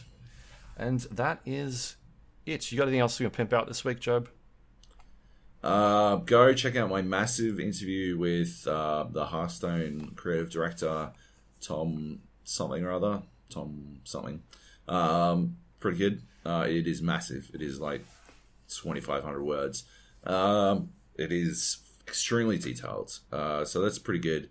Check that out. Check out an interview I've got with Jake from the Brisbane Deceptors in the Gfinity League. He's the dude who was on the Chiefs and quit when they lost. Ronda Rousey did. And but he's back. He's playing again. It's good. It's a pretty good interview, I think. Get some insight into the draft system. I have some questions. I don't think the draft system works as well as it could, to be honest, based on what he and I talked about. And yeah, that's about it. Follow me on Twitter at JobyJojo. You can check out my fucking winning my first game of Danger Zone, the Counter-Strike Battle Royale. I'm too fucking good, baby. Too good. // What about you, Luke? What do you got? You can find me at twitter.com/Luke Lawrie, or you can go to Survivor.com and check out some of my work. This week was Just Cause 4 review. So you can go read that. I bashed that out in a very quick amount of time. And did you put your videos in your review, or no? Alright, so you have to go to my YouTube page. I'll post them in the Discord channel if somebody already hasn't done that. Dope. And that's it. Cool. We'll be back next week, talk about the Game Awards and what's going on there. Yes. So it should be a lot of things. Interesting things to talk about. Things. Yep. Okay. Excellent. That's it. Bye. See ya.